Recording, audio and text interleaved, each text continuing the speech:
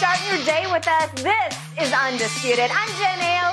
That is Skip Bayless and Shannon Sharp. Good morning, guys. How are we? You see a flex on muscle last night? You saw a flex last night on you? Oh. We flexed on you. Whoa. AD is back, baby. Hachimura is here to stay. Guess what? LeBron has no more excuses. You see we flexed on you? Time to take off now. Y'all had that 9-point lead. And they stepped on it. Ooh. Shot right past. Who is y'all? Spurs. That's your team. Oh, now you done with the Spurs? No, Spurs, no. You done with the Spurs now. Hey, Cowboys, Spurs. You see how he did? Cowboys, you see how he did the Spurs? After 5 championships, he said he done with y'all. You realize they're probably the worst team in the league right now. Way to go, Oh, the Shannon. Cowboys? When did you come to that revelation? No, they're going to be just fine. Oh, they're going to be just fine? Yeah. With the quarterback? In 5 years. Okay. Y'all trading for a quarterback? Yeah. Fighting words early. All right, guys, save some of this. We got 2.5 hours to go here today. We good. Yeah, I'm ready. Let's start. You're ready. Let's see, Shannon. Let's start on the hardwood this morning. Steph Curry. Guys, this one was surprising. He got ejected last night after throwing his mouthpiece. He was frustrated with a 3-point attempt from Jordan Poole that went long. Just over a minute left. The Warriors up 2 on the Grizzlies. They hold on to win 122-120 thanks to a Jordan Poole layup that left only a second left on the clock. Poole had some fun with Steph in the tunnel after tossing his mouthpiece against a wall before embracing Steph. They hugged it out. Shannon, scale of 1 to 10. How big of a problem do you actually have with Steph throwing that mouthpiece? I don't have a problem with him throwing the mouthpiece, but I'm at a 10 for him showing his teammate up, Skip. I understand his frustration, because what Steph understands, Skip, they were on a 4-game home losing streak. Now, if they at first, they couldn't win on the road, but they were very, very solid at home. Now the road losing had transferred back to home. And so they're on a 4-game losing streak. Now, he said, Memphis notwithstanding, but I think he views Memphis as somewhat as a team that could cause them some problems if they were to meet in the playoffs again. Yeah. So with that being said, Steph was like, I don't care how hot you are. If I'm clapping my hands, go and hand your boy that ball. I'm Steph Curry. Yep. I'm the finals MVP. I'm the 2-time MVP. Let me get that. So, Skip, I don't have a problem with it. Now, Steph has been ejected 3 times, and all 3 times was because of why? He threw his mouthpiece. Yep. He threw his mouthpiece in Game 6 of the NBA Finals of 2016, in which they end up losing that series. He threw it at a referee again in Memphis and again last night. So that seems to be his way of channeling his frustration. He doesn't yell obscenities. He doesn't say anything. He just grabs his mouthpiece and he flings it. And right now, that's an automatic ejection. Whether you throw it in the stands, whether you throw it on the floor, it doesn't matter. Anytime you take the mouth guard out, you throw it, that's automatic ejection. So that's the problem that I have, Skip. Steph Curry has given me no indication that he's anything but an outstanding. We already know what he is as a player. But I don't get the impression that he thinks he's better than, or he tries to do something like that. But that's going to be perceived that he showed his teammate up. So that's the problem. I'm at a 10 when it comes to show. But his act, I ain't got no problem with his act. I have no problem with that whatsoever. It's just that, Skip, I try to pride myself. I always went into a game and said, okay, you might not get this today. Something happens. Just make sure you keep your emotions in check. And so because I wanted my teammates, Skip, you didn't think when they dropped the pass, you didn't think I was ball. But I'm sure when I dropped one, I'm sure they was probably saying the same thing up under their breath. Yep. So they gave me the respect that says, okay, we're not going to show Shannon up because Shannon didn't show us up. So let's keep it going like that. But that's the only problem that I got, Skip. I love his passion. I love the emotion which he plays. But sometimes, people will view that as, damn, Steph, don't show your brother up like that. Okay, but you don't have a problem throwing the mouth guard, yet you do have a 10, to a scale of 1 to 10, you have a 10 problem with the act. Skip, you know how I am about just showing up teammates. But they are intertwined. They're part and they're parcel. He threw it because he was mad at his teammate. Yeah. He didn't throw it because they suddenly trailed or they were playing bad basketball or he had missed a shot. I think because he's like, at this juncture of the game, where we are, Skip, he's very mindful. We're on a 4-game home losing streak. They had blown several games, had double-digit leads late in the second half, and they end up blowing said leads. Yeah. So he's like, okay, I believe we can get a better shot. Or I believe if I shoot this ball, I got a better chance to make it than you do. That's just the way, look, Skip, and I I guess I'm trying to separate the two, or I guess maybe I'm looking at them and they're not mutually exclusive. I could be disappointed, not disappointed with the act, but disappointed what it led to or how it's perceived. Okay. My biggest takeaway from what happened near the end of this game last night is that Steph Curry has now eclipsed LeBron James as the most overprotected superstar in sports. Steph Curry is rivaling LeBron to become the face of the league. And it's close right now because I still would side slightly to LeBron, but Steph is rivaling him because he broke through and finally won an NBA Finals on his own with no KD help, right? Okay. He is in every other commercial on television, and he earned them. Yeah. And I'm good with that, and he's great in the commercials, and he is the baby-faced assassin, and I'm sure deep down he's really a good guy, and most people find him to be the most beloved player in the league, even eclipsing LeBron in the beloved category. Okay, I'll give you that. This is a bad look for him. I've said this from the start, and I don't pull any punches when it comes to any of these guys. All along, I've had issues with all of his showboating and hot dogging and all of his celebrations, and I just put you to sleep and all that. And again, he revolutionized the game with the three-point shot. We've never seen anything like it before. He is clearly, obviously, the greatest shooter ever. Yes. But part of his package is all the grandstanding, all the showboating, all the hot dogging, all the antics, and you can say it's just part of who he is and his performance act. It's all part of his entertainment act. Right. But this one crossed a big line to me because this crossed the Aaron Rodgers line. This is where Aaron Rodgers is constantly showing up his teammates like, don't go over here. Right. And you and I have had issues with that for 7 years on the show. Can I ask you a question? Have you ever seen him do something like this before?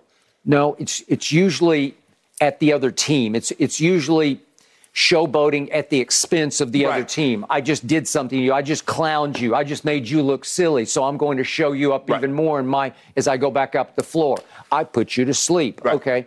It's fine if you can continue to back it up. But he hasn't always backed it up on the court because I've shown you many times, especially in that 2016 finals in games 5, 6, and 7, when he came up even smaller than he is. But Skip, the sleep celebration just started last year. I got it, but there are all kinds of antics that he does with his mouth guard a lot of times that show up the other team, and he gets away with it because nobody's going to criticize beloved little Steph. He's the baby-faced assassin. I think that's great entertainment. I mean, if you want to get upset, Skip, when he shoots the ball and just turns and runs away because he knows it's good. That kind of thing. It's a little hot doggy to me, okay? But they go in a lot. Right. And he is a revolutionary player in this league who will go down in the history of this league as he changed the game. Right.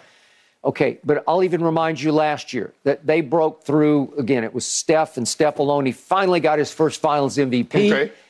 And yet, in the fourth quarters of those 6 games against the Celtics, he shot 2 of 10 from 3. The most revolutionary shooter in the history of basketball went 2 of 10 from 3 in all 6 combined fourth quarters. Right. It's not that great. Jason Turnover, as I started calling him, literally handed the game back to me with some help from his co-star, Jaylen Brown. They turned the ball over so much, they just basically handed the whole finals back to Golden State. Right. So keep that in some perspective. But then last night, is it possible he showed a little bit of true colors here? Because, boy, that is egregiously crossing the line and showing up a teammate because Jordan Poole has been on the hottest of hot seats in the glare of the spotlight because of what happened before the year started, because clearly Draymond was threatened by his new celebrity, by his rising to become the third member of the Big Three, replacing Draymond, and Draymond popped him right in the face over that. Right. And this came across a little bit to me like Steph is starting to be a little bit threatened by Jordan Poole. Okay, but look at what Jordan Poole had done. he'd scored, at that point, he'd scored 11 points in the fourth quarter. He wound up with 13 in the fourth quarter. So it wasn't like he didn't have a hot hand. Does he not deserve to shoot that shot? I know Steph had a hot hand, too, but it wasn't any hotter than Jordan Poole's. Look at it. Look what they'd done in the fourth. Yeah, but look at Steph. Steph had 31, Skip. Okay, I got it. But it was, at that point, it was 11-10 in points scored in the fourth quarter. And he missed, and he missed the last, what? They played 12 minutes, so he missed the last 6 minutes and 2 seconds. Mm-hmm.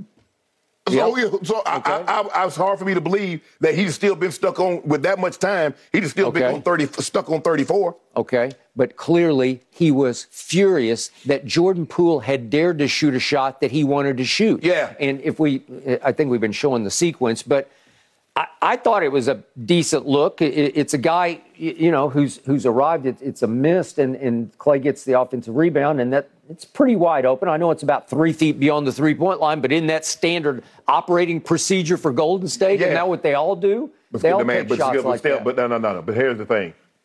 When Steph calls for the ball, I don't care who has it. Give it to him.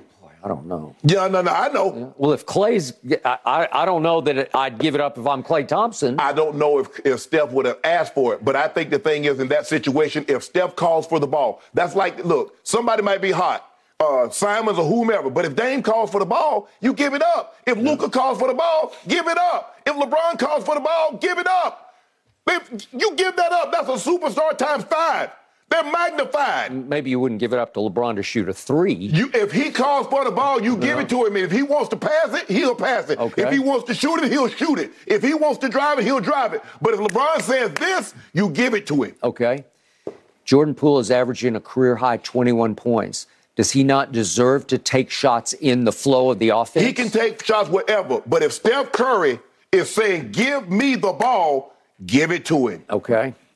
So it was a heated game because, weirdly, Golden State and Memphis have a rivalry. I don't know exactly what the Grizzlies have done to be part of this rivalry. Exactly. Yeah, if I'm Golden State, I just look down my nose at them and say, and you guys have done exactly what?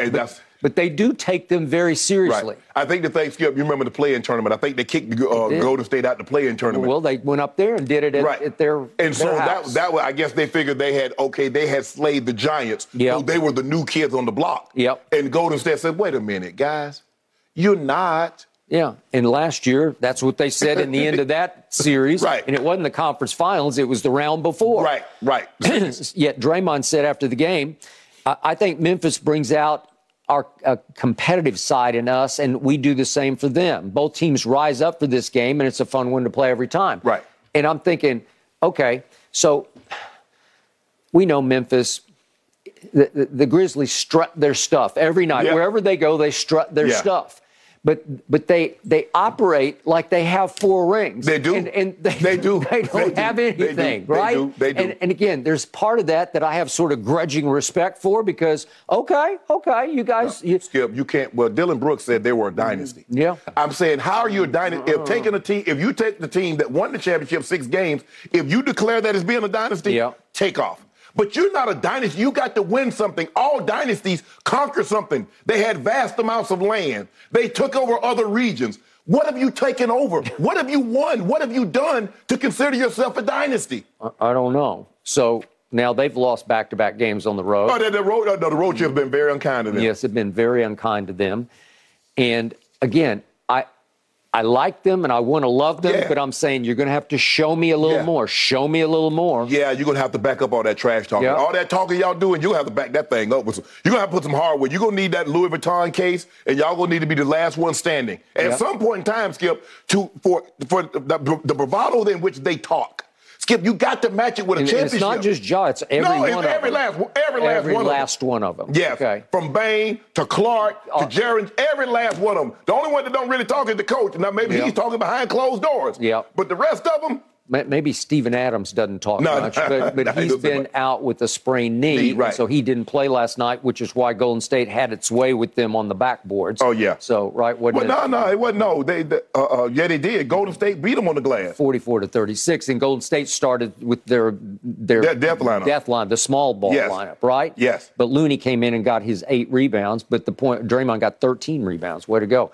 But the point is, in the big picture, remember what happened in Game 1 at Memphis between these two teams last year? Ja's got a shot at the end of the game to win the game, and he goes down the left side of the lane, and Clay came off. His guy was on Brandon Clark and just followed him down the lane and made him shoot it. And he missed everything. Remember, he shot it completely off the glass over the rim. Right. Okay. Well, you could have won that game at home. That was the Draymond go crazy game. Yes. And you didn't win it, and then you were behind the 8 ball basically the whole series. Right. Okay. So the point is, emotions were running hot and heavy and high last night because it was Memphis at Golden State.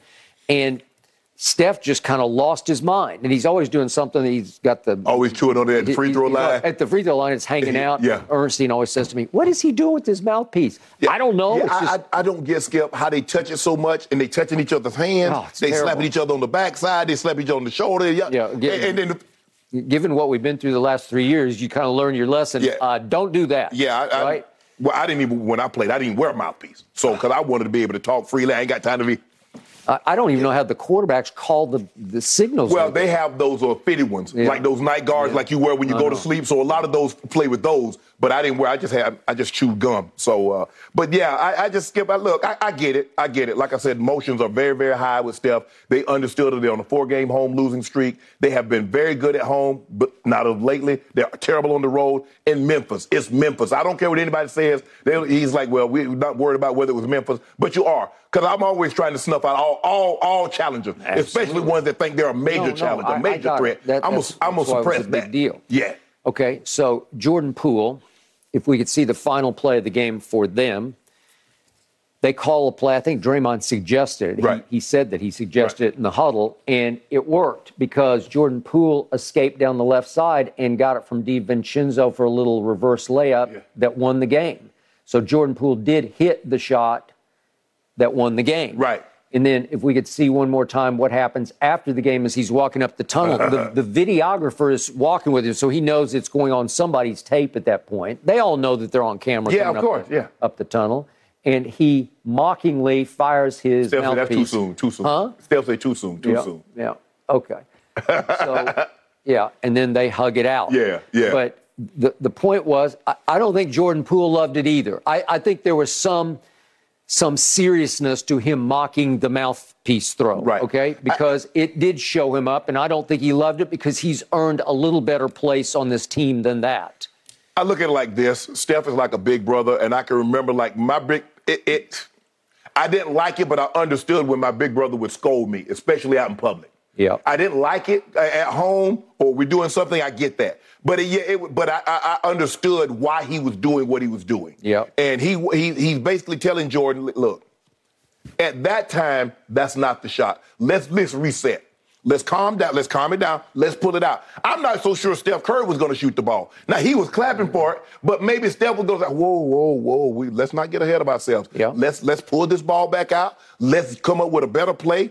We don't need to be helter-skelter. And so that's the way I look at it. And that's why I always took my brother's chiding me, because I think that's basically what he's doing, is that it's all about making Shannon better. This is all about making Jordan Poole, because one day Steph's not going to be there. And so what I'm trying to teach you is that it's not always when it's helter-skelter, you go jack up a shot. Let's pull this thing out. Let's make sure we get a better shot. And I think moving forward, I think Jordan Poole will be better for what Steph Curry did. Although at the moment, it doesn't seem that way. It does not seem that way, but I hope for their sake you are correct, because they are now 24-24. Yeah. They're a 500 basketball team, and we're now obviously 48 games into now, Skip, it makes it even more and more impressive that they once won an entire season and lost 9 games. Okay. I know. They lost 9 games for the entire season. They've already lost 24 before the All-Star game. And it still seems to me from a distance like their chaos swirls around Jordan Poole's role. Mm-hmm. Like Draymond threatened, now Steph a little threatened, a little resentful of his role, of his new celebrity, because they had their big three for years and years, and it was dynastic. Yeah. It was. Yeah. But now, Skip, that big three is only in name only. Mm-hmm. Right now, Jordan Poole is the third best player. Well, Jordan Poole is the best. He might be. He's the second best player. I think he's better than Clay right now. You could. The numbers would tell you. But I think that big three. I think Clay, Steph, and Poole now have supplanted Steph, Clay, and Draymond. Yep. And that's okay. Draymond still has his role because what did he give you last night, Skip? He gave you, Draymond gave 13. You, 18, 13, and 7. Yeah. So he still can do those things. That's what he is. You say 18 or 8? No, he gave you 8, 13, and 7. Yeah, right. So he's still a valuable piece. You're not going to win. You're not going to go very far without Draymond. Yeah. Because he does all the little things. He's going to play the defense. He's going to be scrappy, the 50-50 loose balls. Yeah. He's going to come up with those more times than not. Great screens. He understands. Skip, the guy be running. Draymond get a rebound. He knows exactly. He'll drop the ball off in the corner. Guy runs, picks it, boom. Agreed. So he understands his role, but it's changing. Okay. It's changing. It's ever changing. All right. So here's the bottom line. If you look at plus minus last night, what does it tell you? Well, by far the best plus minus on the Warriors was Jordan Poole at plus 15. Yeah. Steph was a minus 3. So all the time Steph was on the floor, they lost by 3. All the time Jordan Poole was on the floor, they won by 15. That would suggest to you that Jordan Poole was having a pretty good game. Right. Yeah, right? Sometimes I don't understand. Sometimes I don't really understand plus minus skill because I see a guy going off and then all of a sudden the guy got like a minus 5 and dude dropped 43. Yeah, well, it can be misleading, but I think in this case, I think it was pretty telling. Yeah, but like I said, I haven't seen Steph really lose it. And if just throwing your mouthpiece is what's losing it, Skip, he's not yelling and screaming at the officials, although, he's like, hey, come on.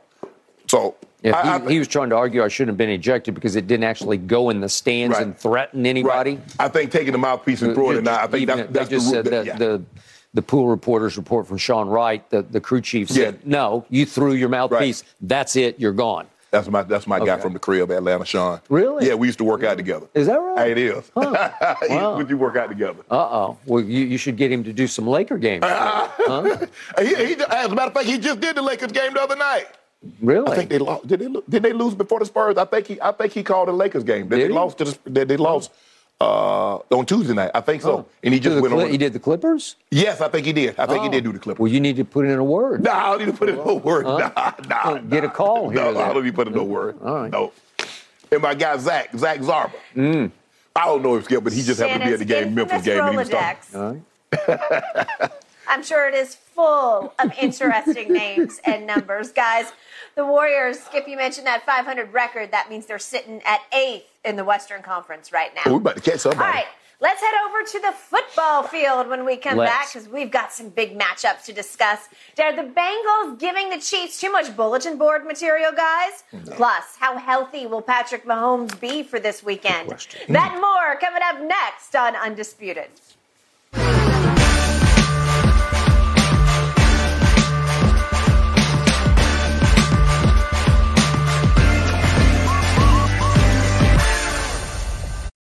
This episode is sponsored by BetterHelp because your mental well-being matters. A lot of us spend our lives wishing we had more time. The question is, time for what?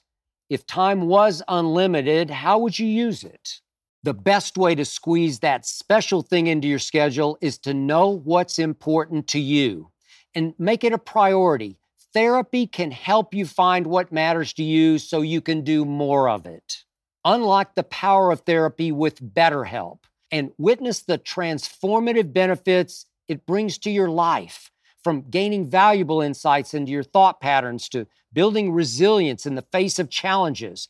Therapy empowers you to navigate life's twists with confidence. BetterHelp offers a convenient online platform. It's designed to be flexible, fitting seamlessly into your schedule. With a simple questionnaire, get matched with a licensed therapist and switch therapists at no extra cost. Learn to make time for what makes you happy with BetterHelp.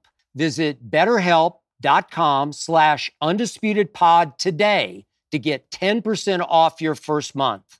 That's BetterHelp, HELP.com/UndisputedPod. Your mental health journey begins here. And I won't back down. NFL Films picked up Bengals cornerback Mike Hilton on the sideline during their win over the Bills, telling the camera, quote, "We'll see you in Burrowhead." That's, of course, in reference to the Chiefs Stadium, Arrowhead. Travis Kelce asked for his reaction about it on the new Heights podcast. Take a listen, everybody.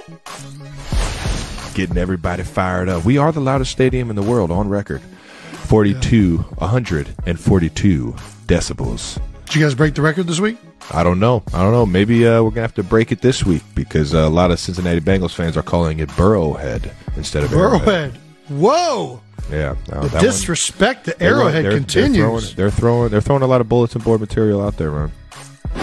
Those are fighting words for sure. Absolutely. Shannon, do you like or do you have a problem with the Bengals saying this? But the Bengals been doing a lot of talking. You remember early in the year, the running back from Oklahoma said, Joe Mixon, said, we're the team to beat. Mm-hmm. It's us now. Well, he said that just like a month ago, maybe like 2-3 weeks ago. Yeah, right. He said, "Hey, we're the team to beat." He did say, and it seems to me that they should be confident. They are the defending champs, AFC champs. They are playing the best football probably of anybody. Them in San Francisco over the last 2.5 months of the season, Skip. So they have a lot to be confident about. Their quarterback is unbelievable. Skip, I don't know if you know this. You know who's favored now? It swung back. And why was that? So I want to know, did Cincinnati play Buffalo again and look bad? Is that why it's favored? Or because they believe Patrick Mahomes' ankle is healing and he looked good yesterday? I don't know. Did he look good? You know. Doing what? What did he say? He said, I feel good. Did you see him walking? Trust that? We're about to talk about Did this. you see him walking? Oh, he can walk. It's a miracle.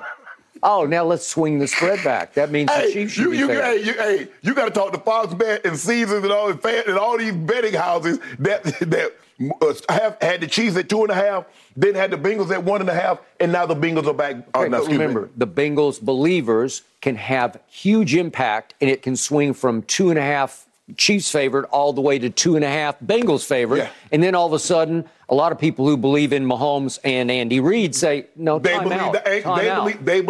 believe the line swung because of Patrick Mahomes' ankle.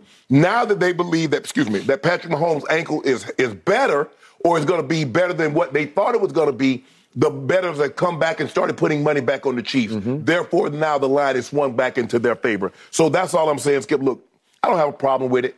Trevor Lawrence said something very similar to that. Skip says he couldn't imagine it being louder than what it was in Jacksonville. But Cincinnati's like, look, we're a different animal. We're not Jacksonville. We're coming in with a more high-powered offense, and we're coming in with an outstanding and a better defense.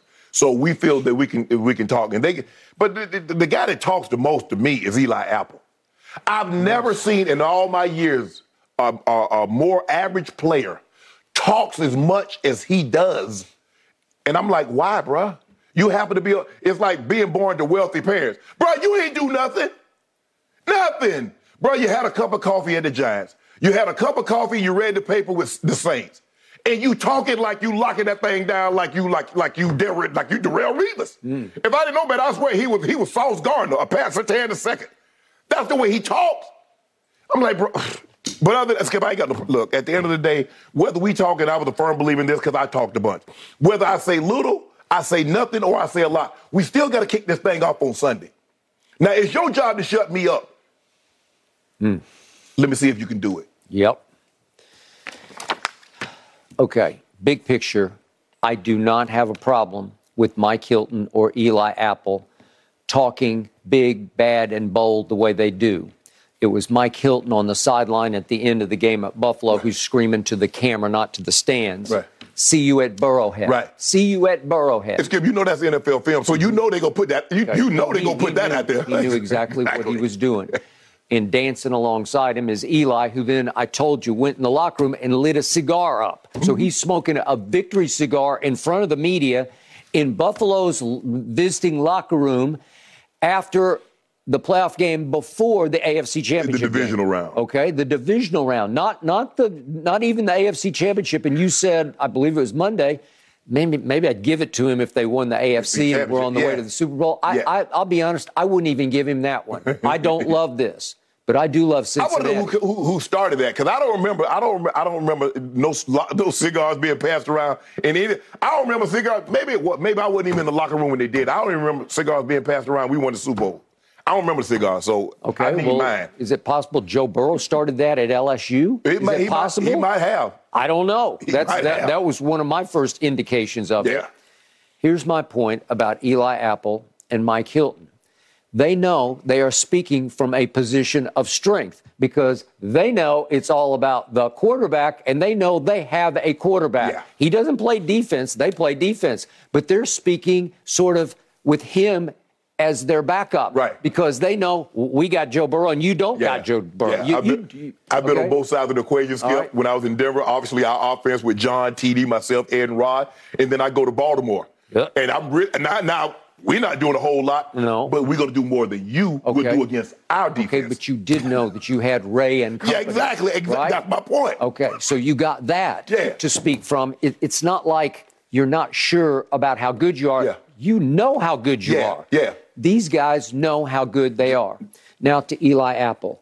He doesn't talk as much as he talks back because he's taken so much criticism in his career because he has been one of the ultimate. He's talented, but he is the ultimate cluer. He will jump routes like crazy. He's like Trevon Diggs is starting to be for me. Yeah. But again, he has been scorched so many times. He has lost jobs several times. Yes. That all of a sudden, I was actually surprised he rose back into prominence here because they finally had to say, well, remember, they had my little man, Awuzie, right? And he's out. Yeah, he got hurt. That's why he like it. Okay, I got it. But all of a sudden, he's in a prominent position. Right.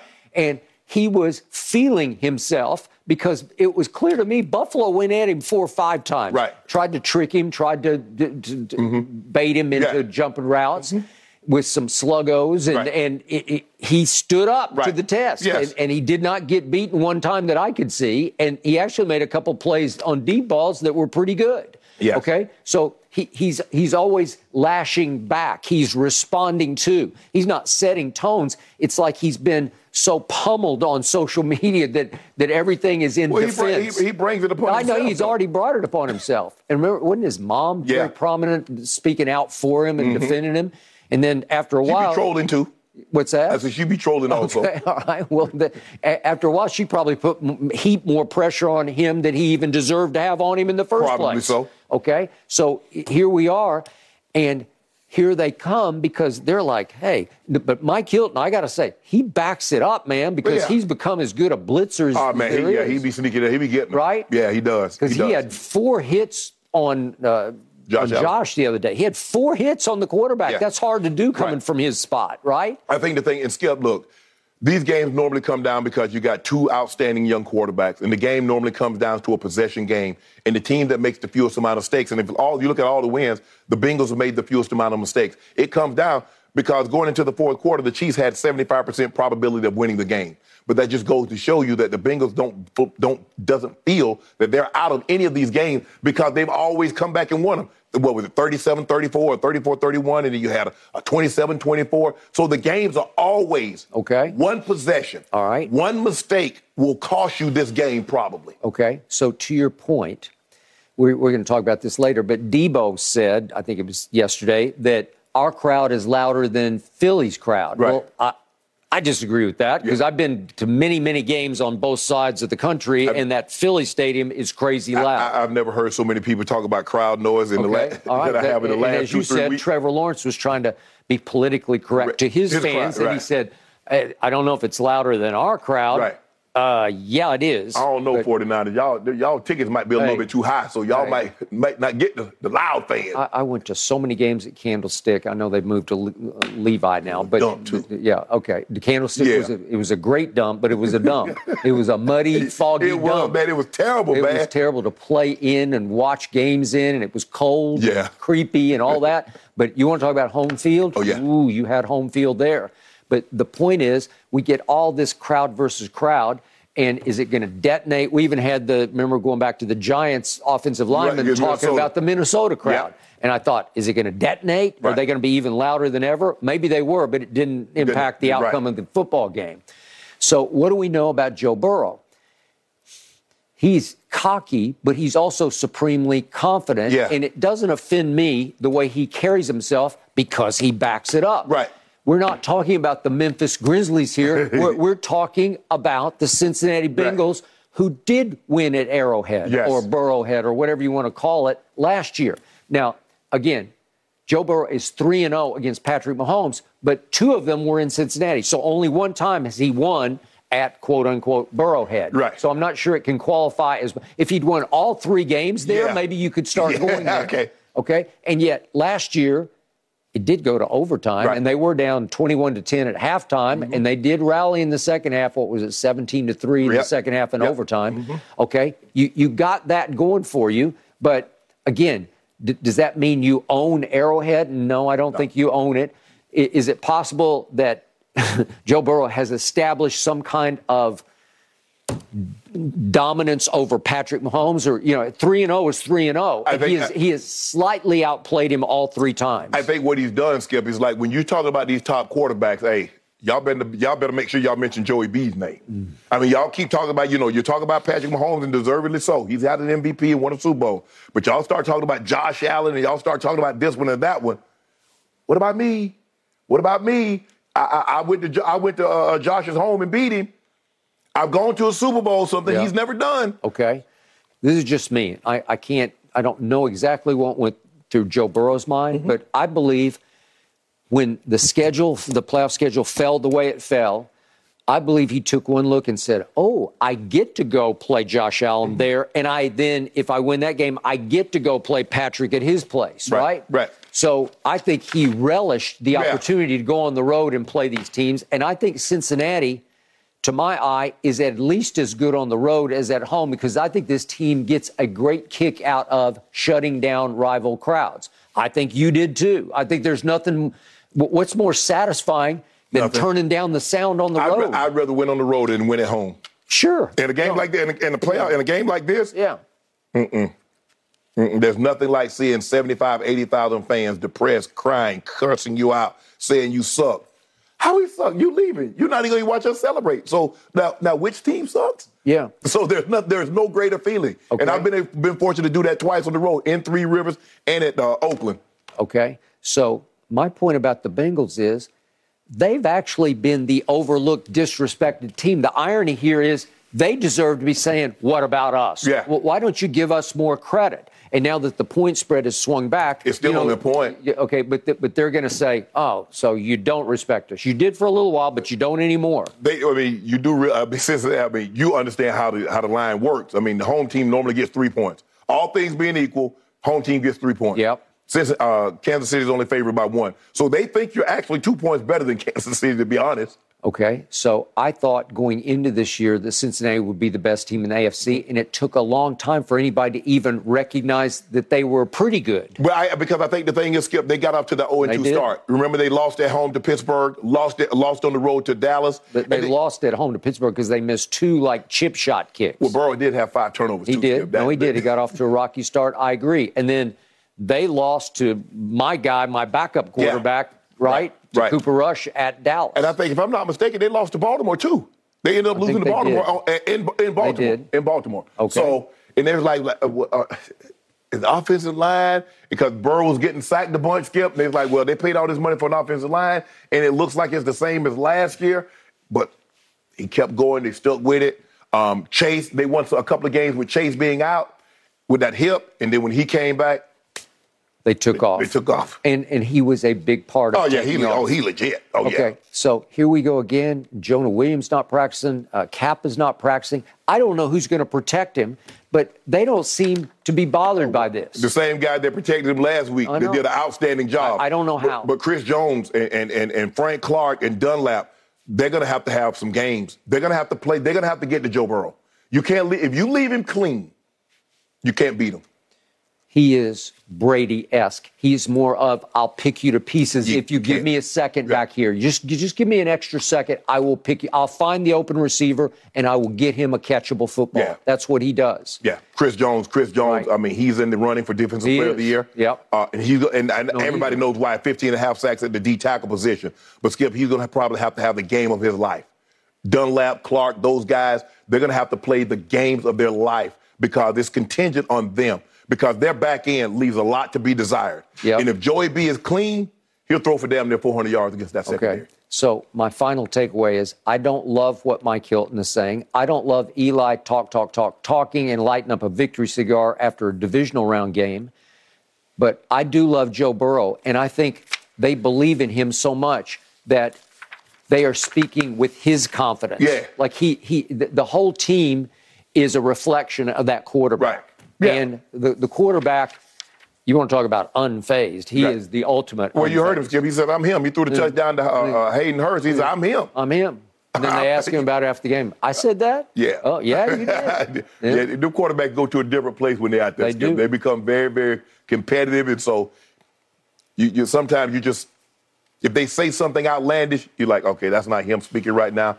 We'll address this at a later date and time. Yep. This game has all the makings of a classic, guys. The line's already been all over the place. It's favored the Chiefs twice, the Bengals twice. We'll see where we end up come this Might weekend. be pick 'em by Sunday. All right, so on the other side of this one, guys, Patrick Mahomes, he talked to reporters yesterday about how that high ankle sprain is feeling. How is the rehab process going ahead of that AFC Championship game? Take a listen. It's doing good. You know, I've had a few days of treatment, a few days of rehab. Excited to get on the practice field and kind of test it out and see where I'm at, but it's feeling good so far. I felt better than I thought I was going to be after the game. I mean, moving on it during the game definitely hurt, but after the game, I was able to rest it and kind of ice it up and do different stuff like that. I felt in a little bit better position, and obviously the next morning felt a little bit better, and I've continued to get better throughout the week. So we'll see how I feel today at practice, and I'll get a better feel for y'all, and I'll be able to, I think, answer a little bit better tomorrow. Shannon, interpretation, please, and percentage-wise, how healthy actually will Mahomes be come kickoff? Hell, I wish I was Dr. Elatrosh. Yep. One of the doctors at the clinic over there, Skip, and I can give you a better indication.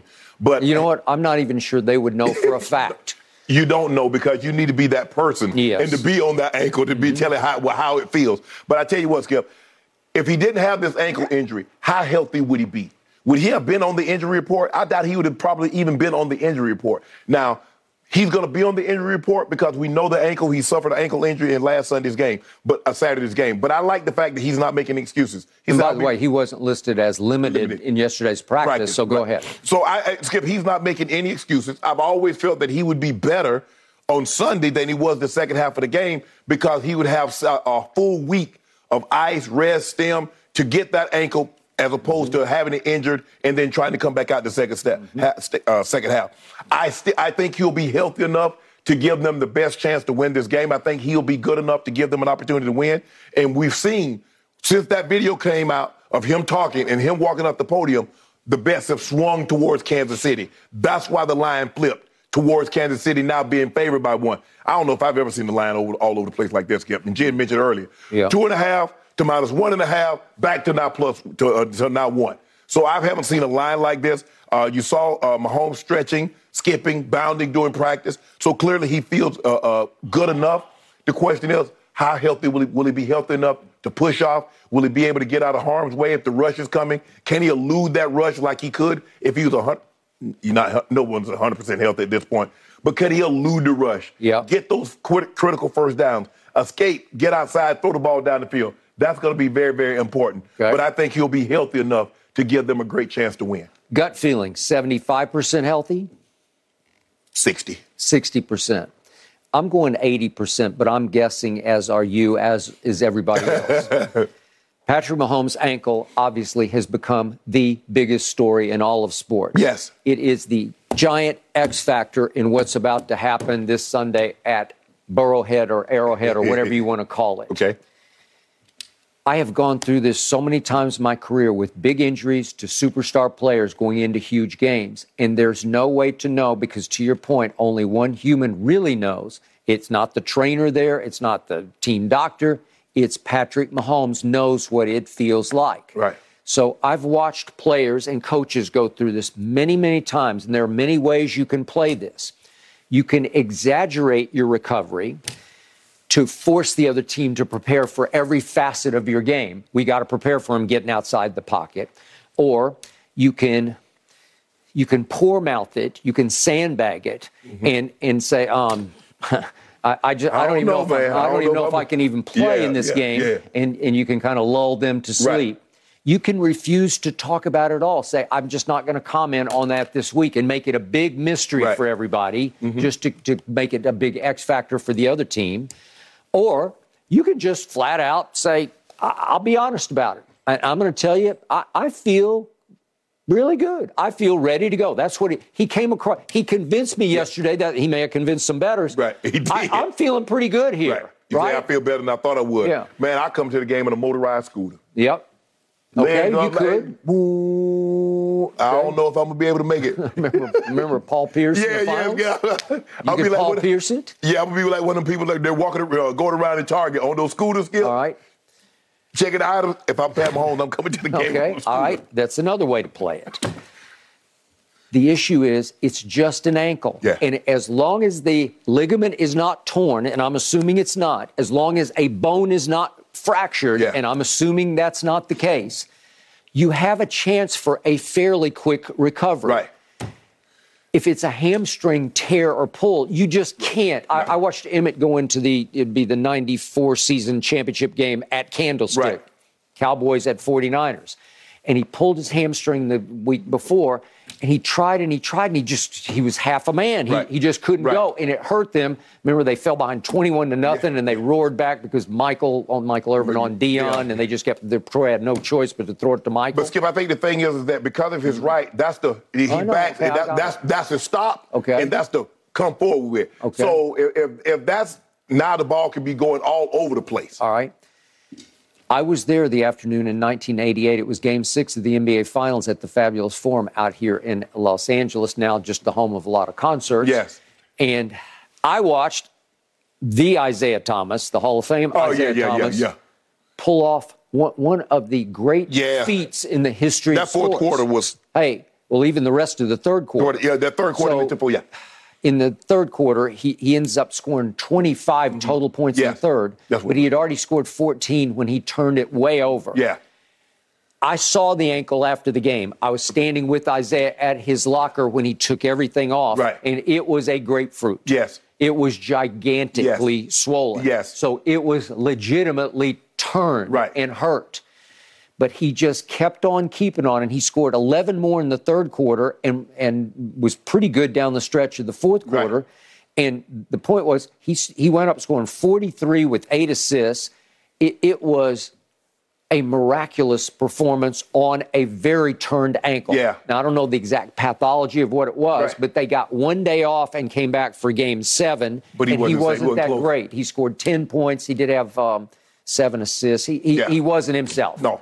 And they lost Game 7 to the Lakers, which you could argue they would have lost anyway. I don't know. But maybe if he's going for 43, maybe they got a shot. Right. But the point was he did do that on a badly turned ankle because you got adrenaline flowing. Yeah.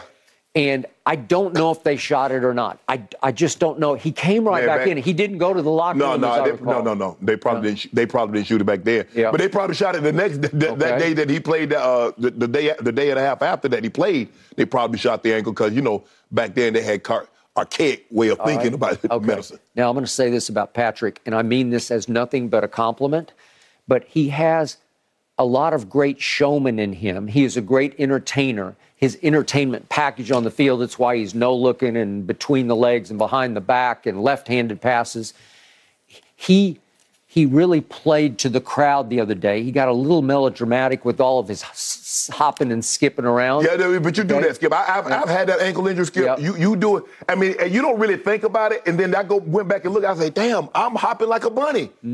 Okay. Skip, you don't want, because first of all, you can't do what you normally do, and you kind of walking like you're old, like you're slew-footed in one foot because you don't want to because you're walking on the heel. You can't get up on the toes like you once could. Yeah. And the thing is, like Greek was, when you do a rehab, he's like, okay, take your time and walk. You want to get back to your normal gait. Yeah. I'm trying to move normally. Where I can move normal is that the walk on my heel. Yeah.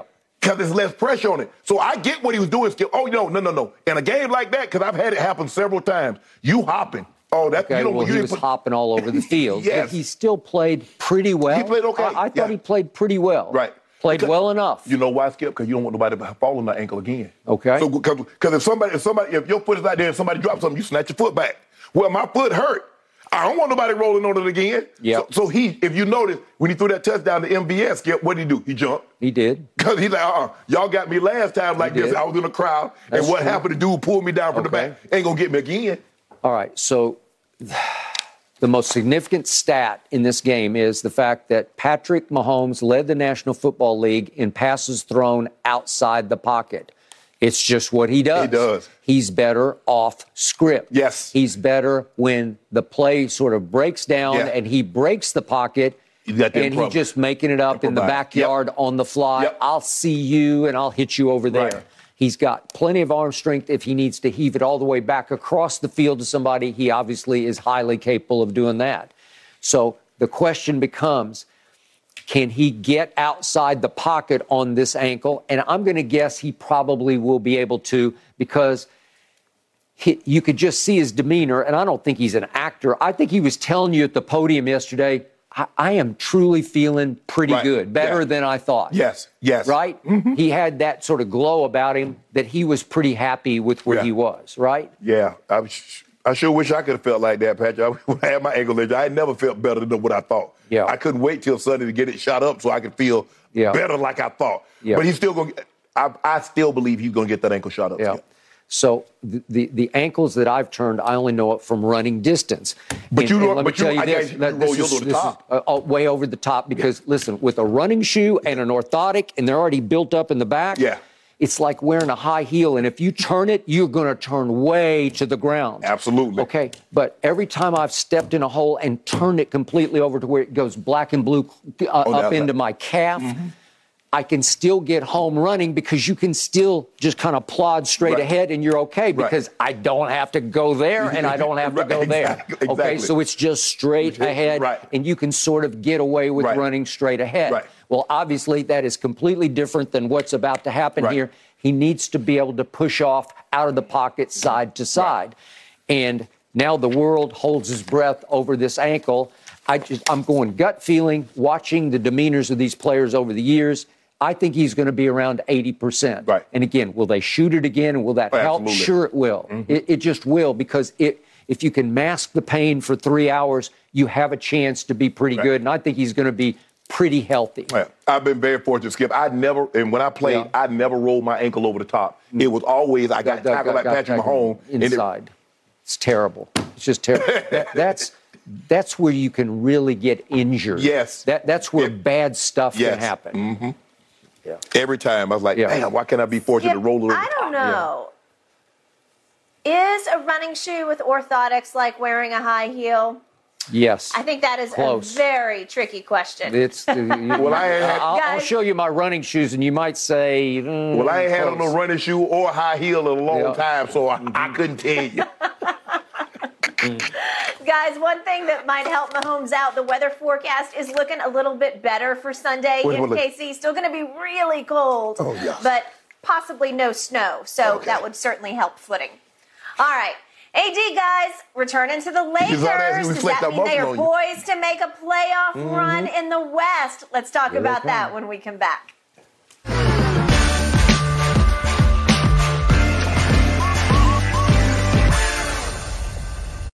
When it comes to travel, we all know that feeling of wanting to escape to our happy place, whether it's hitting the beach, the ski slopes, or just kicking it with your crew in a tropical paradise. And Priceline wants you to get there and be very happy with a happy price, so you never have to miss a trip.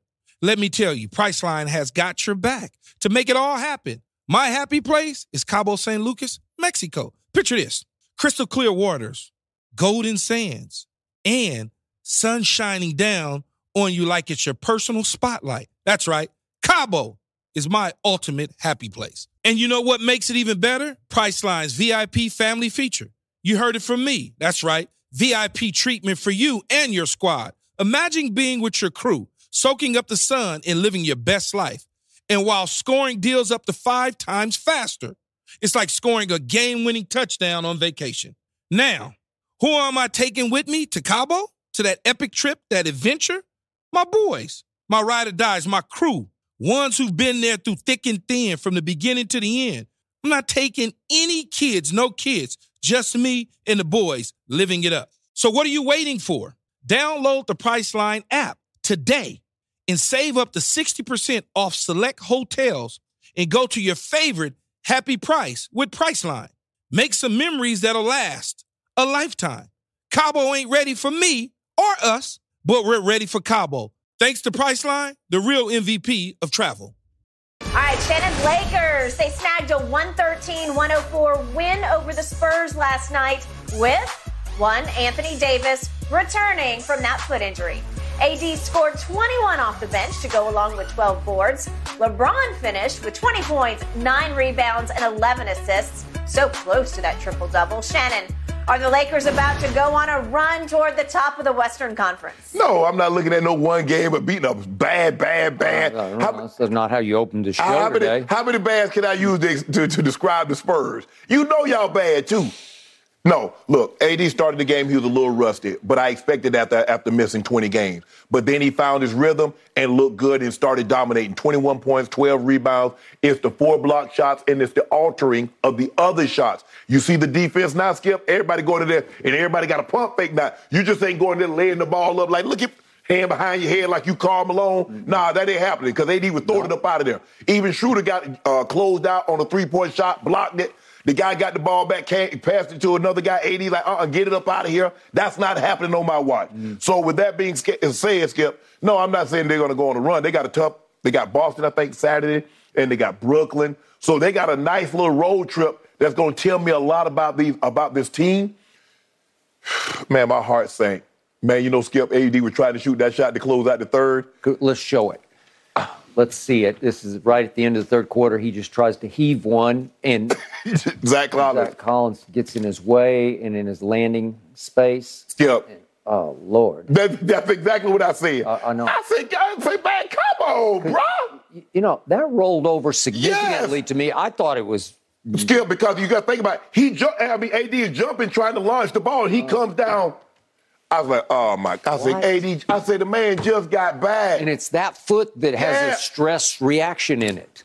What? And so I was like, I said, here you go again. I said, it's just not meant to be. And he jumps right up. Right up. And he walks right to the free throw line. And he goes bam, bam, bam, and he swished all three of them. I ain't need those. I need those ones against Philly, and I need the one against Boston. That's true. But he had bricked one so bad at when he first came in that it hit the backboard before it hit the rim. Yeah, and so I thought he played free throw line. He shot 6 or 7 from the free throw line. That's the AD that I know. Like I said, Skip, he was the best plus 17. Now, Skip, look, I'll know more about this team in the coming week. Because on the road at Boston, on the road at Brooklyn, on the road at Indiana, on the road. Yep. So we're going to find at the Knicks. Yep. Yeah. Mm-hmm. And so we'll find out a lot more about them. But Skip, no, I'm not going to say, we're about to go to the top of the. Let's just try to get to the 6th seed to stay out of the play-in. Yep. And then once we get to the playoffs, nobody trying to see us like that. Mm.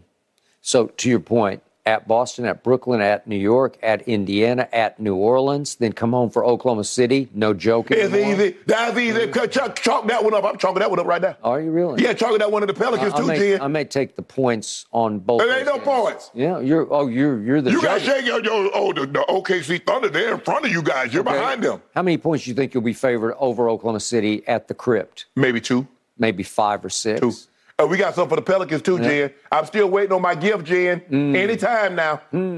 Interesting. You, too. You bet that game, too. I did not bet that game. You owe me so much, and I don't ever see the light of taste of any of it. And then following Oklahoma City come your team, the Milwaukee Bucks. Oh, yeah. We got something for them. You remember what happened last time we played them? I remember several times you've lost big cases to me. I just asked you a question. Do you remember last time we played with the Bucks? There I do. What GOAT do?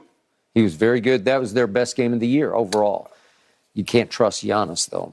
No, you can't trust Giannis. And then you go to Golden State, and then you go back to Portland, where you back to the scene of the crime. Do you know what we just did in Portland? Rally from 25 down. Then you got New Orleans, then you got Golden State, and then you go at Dallas, at Memphis, at Oklahoma City. It doesn't get that much easier. So over this stretch of the next dozen games. All those teams that you listed off on there, they're looking at us like, damn, Lakers coming. Lakers. You know what? Yeah. I agree with that statement. I think they're now saying, Yeah, we got somebody that's gonna give us double-digit rebounds off the rip, and gonna give us he had a little off game. But wait till that rhythm get back. I can see him going right back to 27-13, 27-14 on a nightly basis. Goat James staying right where he is, 30 points.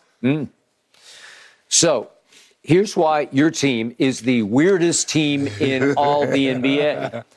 because despite all this firepower, despite quote-unquote GOAT James, despite the return of AD, who in just, what did he end up playing last night? 26 minutes. 26 minutes. 21 and 26 minutes, that's pretty great. Yeah. Right? Mm-hmm. He looked like, dare I say, Anthony Davis, the PER Prince, right? Despite Russ going 7 for 15 from the floor for 14 points and only committing 3 turnovers. Despite Hachimura coming in and playing, let's give him 22 minutes and scoring 12 points is pretty good. I thought he played very well, and he'll play both ends of the floor for you. Despite all of the above, would you believe that the lowly Spurs led 82-81 going to the fourth quarter? Yo. Okay. So we turned it over. We let y'all feel good. Okay. Make y'all feel good. Keep the fans. Here's how bad the Spurs are, just for those who have lost touch. The Spurs are dead last in every defensive category. These were the once mighty San Antonio Spurs whose calling card, whose mantra, whose philosophy was defensive-based. Yeah. But they had this guy named Duncan in the middle who erased all the mistakes, right? Well, you guys have always had really good defenders, Skip. Yeah. Remember, y'all had David Robinson, who was Defensive Player of the Year. Y'all had Alvin Robinson, who was Defensive Player of the Year. Now you're going way back. Yeah. So you had Timmy D, Kawhi. Y'all have a bunch of Defensive Players of the Year, Skip. Okay. Y'all had big artist Gilmore. You did. And when Manu decided to play defense, he could play defense. The point is that even offensively, they have fallen to 28th in offensive efficiency, which is out of 30 teams is pretty bad. So you can make a case that defense and offense combined, they're the worst team in the NBA. Yeah. And yet you trail by a point going to the fourth quarter. We took it lightly. Okay, it's impossibly wrong because you got all this stuff going on and you're trailing the Spurs by a point. We trail them by a point, but then we got stepped on the gas on you. Okay. But that's a great luxury to have, Skip, that I can step on the gas and you can see tail lights. Okay. So you finally stepped on the gas. LeBron did turn it over right out of the quarter break going to the fourth quarter, but then McDermott hit a 3, so they're up 4. And all of a sudden you go on a 10-0 run, sparked by guess who? The quote-unquote GOAT or phony GOAT. Could we see what LeBron did? This was with 8:33 left in the game. LeBron James finally comes down and says, okay, give me the ball. I got this. Guess what? He finally made a 3. Would you believe that with 8:33 left in the game, he made his first 3 of the whole night? Would you believe that, quote-unquote, GOAT James went 1 of 6 from 3 after going 9 of 14 the night before, a career-high 9?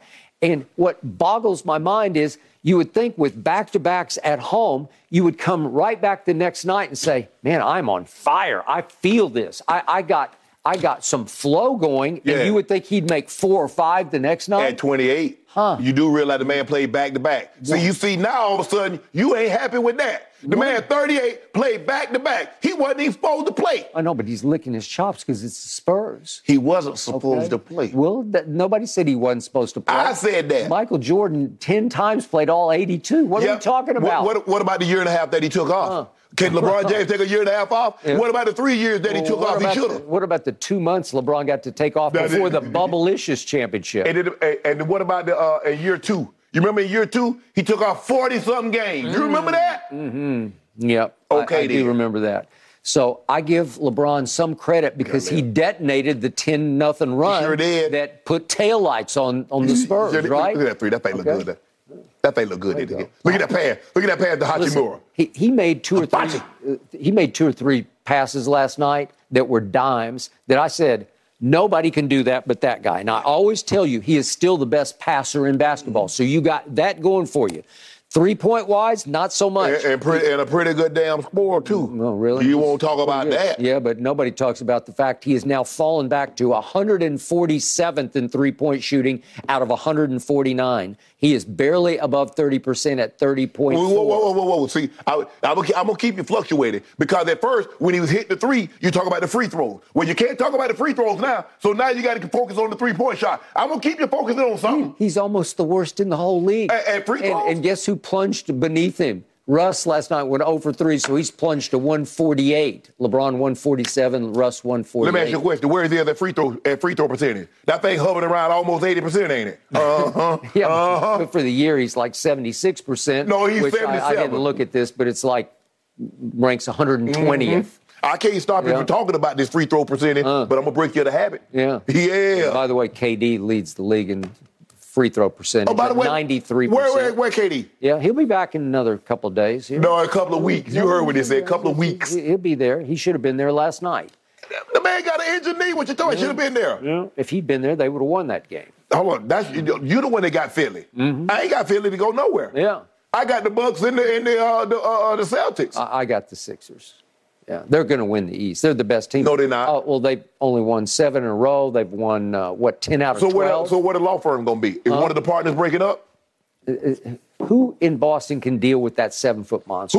Nobody. Who can deal with Tatum? Who can deal with Brown? Who? Nobody. I got lots. I got Tucker. No. I got Niang. I got defenders. I got depth. I got Maxey. I got this guy named James Harden. I got Big Al. I got Bigfoot Al. I got Robert Williams. Yeah. Yeah. Huh. Would you believe that, the Philadelphia 76ers have crept within 3 games in second place of the Boston Celtics? Hold on, what you said again. Crept within how many games? 3. Of who? Yeah. Oh, okay, that's what I'm talking about. Y'all creeping up. Yeah. What you creeping up on? You're creeping down because you now lost 3 times to Orlando? Really? Hey, we've seen that before. Hey, guess who stopped Boston Celtics from winning 73 games that year? The little Bobcats. The little Bobcats. Yep. Yep. Little baby tails. Okay. So I got two last comments on this. My coach, who I've never loved, Greg Popovich, has gotten exposed just the way Bill Belichick got exposed when Brady exited stage left and went to Tampa. It's never been about the coach. Mm-hmm. It's never been about the coach. So all of a sudden, they are the worst defensive team when they won championships based on playing defense. They were always number 1 in defensive efficiency. And it's what happens when you don't have Tim and you don't have Manu and you don't have Tony and you don't have Kawhi. Yeah. All of a sudden, look at them now. Well, is Greg Popovich a genius? I think not. So no. Is he bullying the media these days? No, he doesn't have any reason to bully him. Let's give he coached 3 top, he got 3 top 50 players with Kawhi, Tim Duncan, and David Robinson. Yeah. And then you got Tony Parker, you got Manu, all those guys going to be in the Hall of Fame. Damn, he got 5. You only get to play 5 at a time. Okay, but I'm just saying, without all that, look what happened. Yeah, of course. Look, Coach Belichick going to be the same. Okay, well, that's what's happened to both of those guys, so I don't think they're godlike, right? You could say the same thing about Phil. Okay. I mean, Phil coached Shaq, Kobe, Jordan, and then wherever you put Scottie Pippen there, and he had Dennis Rodman, who's the greatest small rebounder in the history of the game. I never got to see Phil with a mediocre basketball team because he never had a mediocre. And you never would. Right. That's why hey, Phil, we're going to pay you a lot of money to come coach the Knicks. No, I go in the front office and mess y'all up, but I ain't coaching. Mess up my resume. That is true. I will give you that. Final takeaway from last night. I don't want to hear another word, another peep about LeBron needs some help. He does. He doesn't need any help. Why don't he? He's got Austin Reeves on the way back. He's got Lonnie Walker IV on the way back. He's got Hachimura here to stay. Really, Hachimura, right. That's a big addition right there because he can defend at the highest level. I don't want to hear any more excuses. You guys should take off. You had to pray. You got on your knees and pray because you're like, God, I'm going to come out here and say spew some bull jive, and I want you to forgive me. Talk about Hachimura is here to stay. Well, he is. Yeah, I know he's here to stay. But you make it seem like the man going to the All-Star game in a couple of weeks. Huh? Well, I think they all blessed him. Russ played with him at Washington. What does that got to do with anything? Well, they said, yeah, we want him. You've got everything you need. This man. You've got 2 top 5 players. That's what you tell me. LeBron's playing top 5 basketball. He is. Okay, you should take off. That schedule I just gave you, the next 12 games, you should win 9 of them. Oh, but that's not what you said. You read like, ooh, look at this. No, I'm just saying, but then you reversed it and you said, yeah, they're dreading having to play us. They are. That is true. They are. Okay, so I want 1, 2, 3, 4, 5, 6, 7, 8, 9, 10, 11, 12, 13, 14. I want you to win 10 of 14. 10 of 14. We'll go 10-4, 9-5 at the worst. 9-5. 9-5 at the worst. Okay, well, I'm saying I'm putting 3 cases on 9-5 right now. I just put the other way. How about this here? I said 10-4. How about this here? Give me 4 cases. I don't want. I'm not going to bet against what I just predicted. No, because you don't believe it. I do believe it. You be trying to sucker me in the best, but I'm finna get you back though. 10-4. I go 9-5 for 2 cases right now. 9-5. Because hold on. Why would I do it when I just said they're going to go 10-4? First of all, you don't know if LeBron's going to play every game. I don't know. He's Iron Man again. There you go. Huh? We don't know if AD's gonna play every game. You don't Skip. You just got the car back. You don't just try to put 100,000 miles on it in a week. They're better than every team on this list except maybe Boston. That's about it. They already beat Milwaukee at Milwaukee, so they can beat them at home, right? The only losable game here is at Boston. I may have to up this to about. I'll go 11-3. Man, ain't nobody listening to you. Huh? I know what you're trying to do, but it ain't gonna work. No, everybody's listening. No, ain't nobody listening. 11-3. Now all of a sudden, you went 10-4, and now all of a sudden you go 11-3. I'll bet you 3 cases they go 11-3. Nope, I ain't betting. I ain't betting you against the Lakers. Nope. Yep, I bamboozled you again. Lakers have the 13th hardest strength of schedule going forward, at least as of how everything sits right now. And Shannon, you are right. I do owe you for our bet. I told you beignets can't ship. I can't send beignets. I'll send you a king cake, though. That ships extremely well. Okay. A big one. All right, guys. Let's talk a little bit. A big one? Yeah. Deal. Let's talk a little bit about the Eagles. Nick Sirianni and this Eagles squad. Is their top seed actually a sign of disrespect? We'll explain coming up next.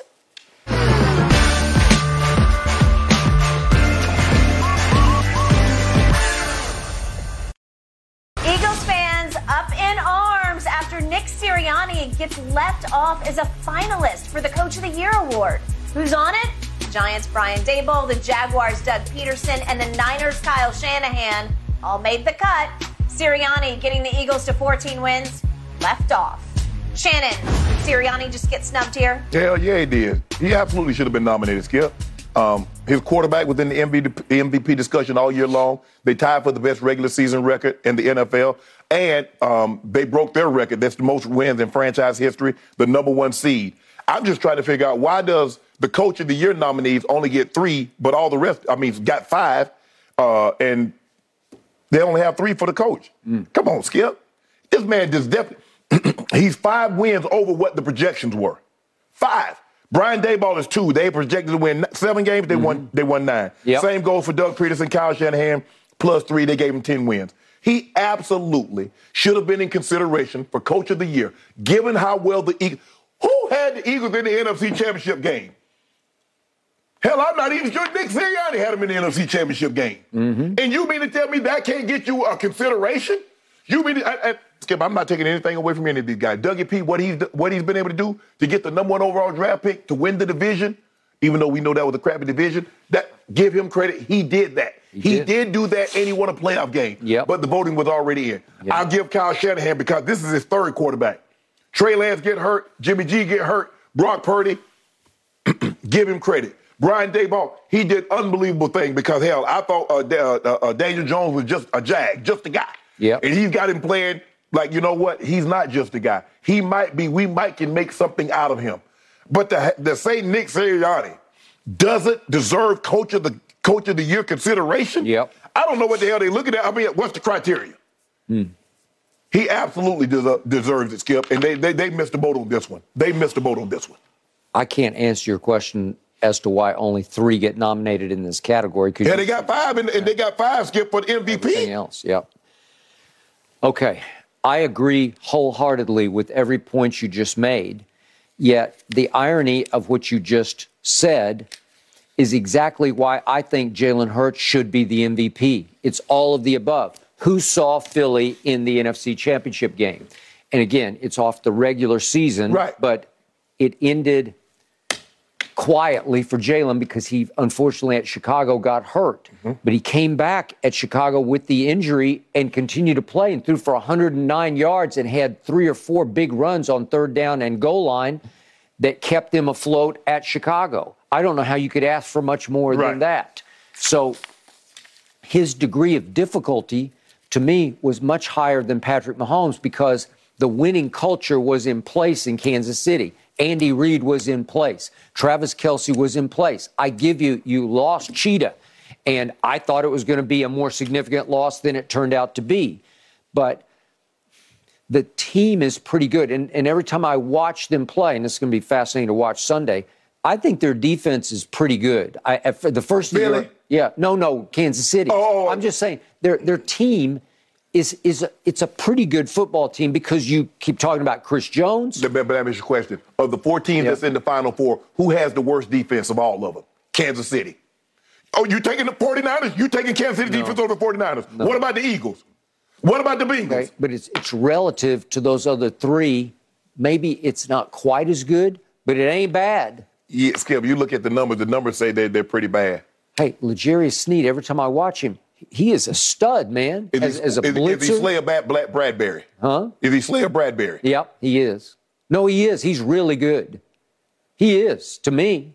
Oh, Lord. Yes, he is. I saw Dak Prescott threw for, he put up 40 points on Slay and Bradbury. Yeah, Skip. 40 points? Look, all defenses have had a bad game.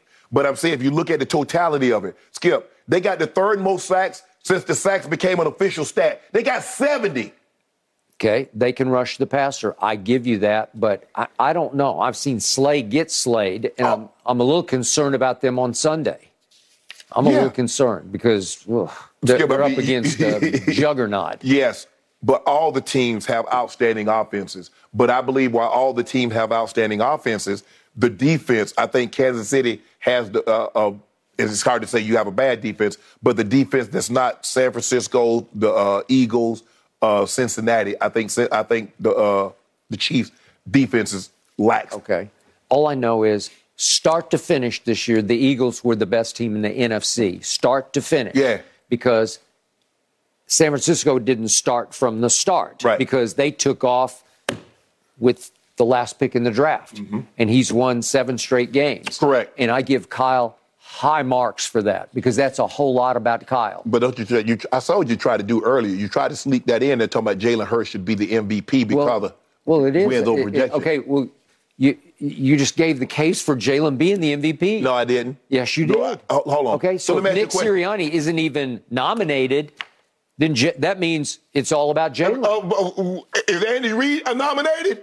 He lost Cheetah. Because everybody thinks it's like the Jordan syndrome. Well, he could be the coach of the year every year. Let me ask you a question. If I took A.J. Brown away from Jalen Hurts, what would you think his numbers would be? Because they took Cheetah. They took 1,700 yards and 6 touchdowns away from my homeboy. And he still got the most passing yards, most passing touchdowns, most total touchdowns, highest QBR. Travis Kelce is the greatest receiving tight end in history. I ain't arguing that. What do we debate? What's the debate? You got him. Yeah. So you're good. You're showing that you got away without Cheetah because when in doubt, you just throw it to 87. Just throw it to him, and he's always open. He gets open every play. Sirianni, and look, he might have showed up looking like a vacuum salesman, but he definitely deserved to be in the Coach of the Year discussion. And you can make a case he deserved to win the award. Now, I don't know who's going to win the award. Of the nominees, I'll probably give it to Kyle Shanahan. Because Doug Peterson does have the number 1 pick in the draft. Brian Daboll does have the number 5 or 6 pick in the draft. Okay. That's that's the 260, what, so you say 62nd pick? And that's the 3rd quarterback. Okay. So Trey Lance to Jimmy G to this, and look where they are. Okay, and Nick Sirianni has a 2nd-round pick that most people thought was taken way too high, that you were never sold on for his first, what are we into, 3 years now? Well, you sold on Purdy. Was anybody sold on Purdy? No. Okay. The man skipped they called the man Mr. Irrelevant. Okay. That's how sold they were on him. Who has the best team except for the quarterback? Who has the best team minus the quarterback left in the tournament? 49ers. They do. That's the point. They are flat out loaded. I know from last Sunday evening. Yeah. They are top to bottom stacked everywhere. Yeah. With skill, talent, and then that the Eagles defense is hellacious. And then the Eagles. Yeah. And then the Bengals. Okay. And then Kansas City. Okay. So the point is that Kyle had a whole lot to fall back on except for the quarterback, right? Yeah.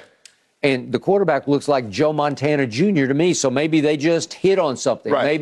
Maybe it was Brady-esque, right? Does he not look like the future to you? He does. I mean, we'll find out. This is a big moment. He's handled every pressurized moment because as the regular season was coming to a close, each game got bigger and bigger.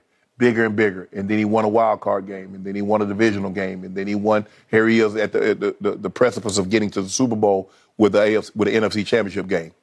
What if Kyle just got lucky? What if John Lynch just got extremely lucky where out of heaven that Brock Purdy just fell in their lap? Luck is what happened when preparation meets opportunity. Okay, but the opportunity to select him was there. Are you prepared? Did you do your homework on it? Do you know?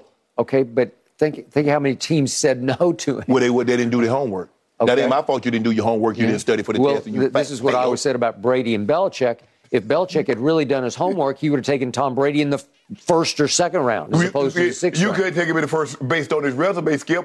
You would have taken him in the first round after the Orange Bowl. Okay, but if you really know what you know, you'd say, I want that guy, and I want to make sure I get that guy, so I'm going to pick him at least in the second round instead of the sixth round. Skip, you go base all that on one game. Okay, I just think everybody missed on Brock Purdy. I think the 49ers missed on Brock Purdy and took him as a camp arm with the last pick in the draft. It was a what-the-hell pick. It's like, well, we need somebody to throw in camp. Let's just take him. Skip, you could do that with any late-round pick. Hell, I went in the 7th round. Okay. Johnny Randall was an undrafted free agent, so you can do that, Skip. But I'm saying it's just hard to say they should have taken Tom Brady off of one game because you liked him because he did against Alabama in the Orange Bowl. All right, but you're saying Kyle deserves Coach of the Year for doing what? Did he make Brock Purdy what he is, or was Brock Purdy already what he was? No.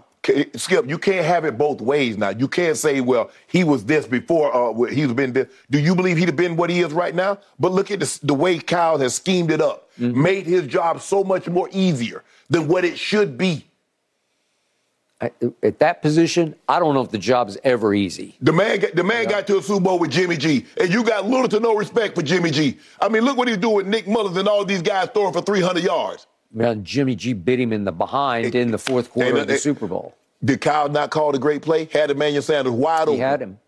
He did. But Kyle can't throw the ball for him. But it's not like Brock Purdy fastened his seatbelt. Kyle fastened the seatbelt for him and said, no, you got to drive this at 32 miles an hour and stay between these two lines right here. He's letting him run and gun. Skip, it ain't like you're throwing in the tight windows. Yeah. Kyle is scheming it up. Yeah. McCaffrey and Wilson's running the ball.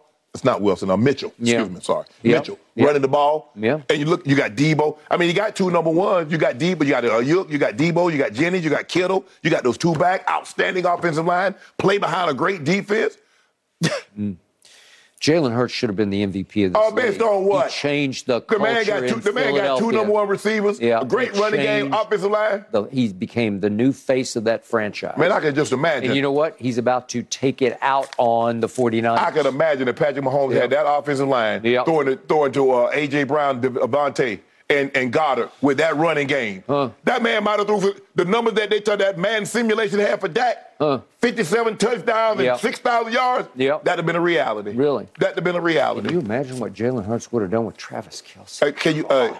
He would have lit it up. Can you imagine what Patrick Mahomes would have done with two number one receivers? He'd have lit it up. Yeah. Which one number one receiver you want? I tell you what, I'll trade you A.J. Brown for Valdez-Scantling. And then I'll throw in Juju for Devontae. Okay. We good? I think Tony's pretty good, actually. He can fly. What's his name? Kadarius Toney. For the Chiefs? Okay, I'll give you Valdez-Scantling, Juju, and Kadarius Toney for A.J. Brown and Devontae. You want that deal? Well, I'll take Kelce. That's all I know. He's like the biggest security blanket in the league. There's nothing close to him. Give us that running game. Give us the offensive line and running game. I don't know if those backs they have are any better than the backs in Kansas City. Which one of the backs going to the Pro Bowl? Miles Sanders or Pacheco? Pacheco looks like he's Pro Bowl bound the way he's running. You don't believe that. Jalen's going to take it out on you. He's going to take it out on the 49ers. You watch. Oh, so you picking the Eagles, huh? Yes, I am. Cowboy fans, you hear that? He picking a rival. A division rival, and he threw Dak Prescott jersey in the trash. And he said trade Dak Prescott, and he said Mike McCarthy should be without a job. And the trash has been carried out. It is gone. It's gone to the dump. Cowboy fans, you hear that?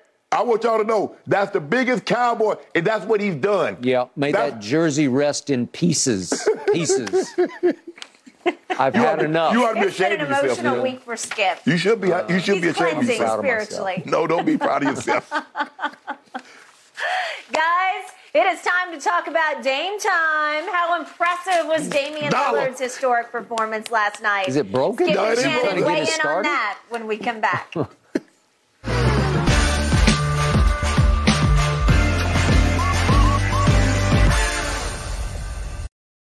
Damian Lillard dropping 60 points last night on only 29. Yes, 29 shots.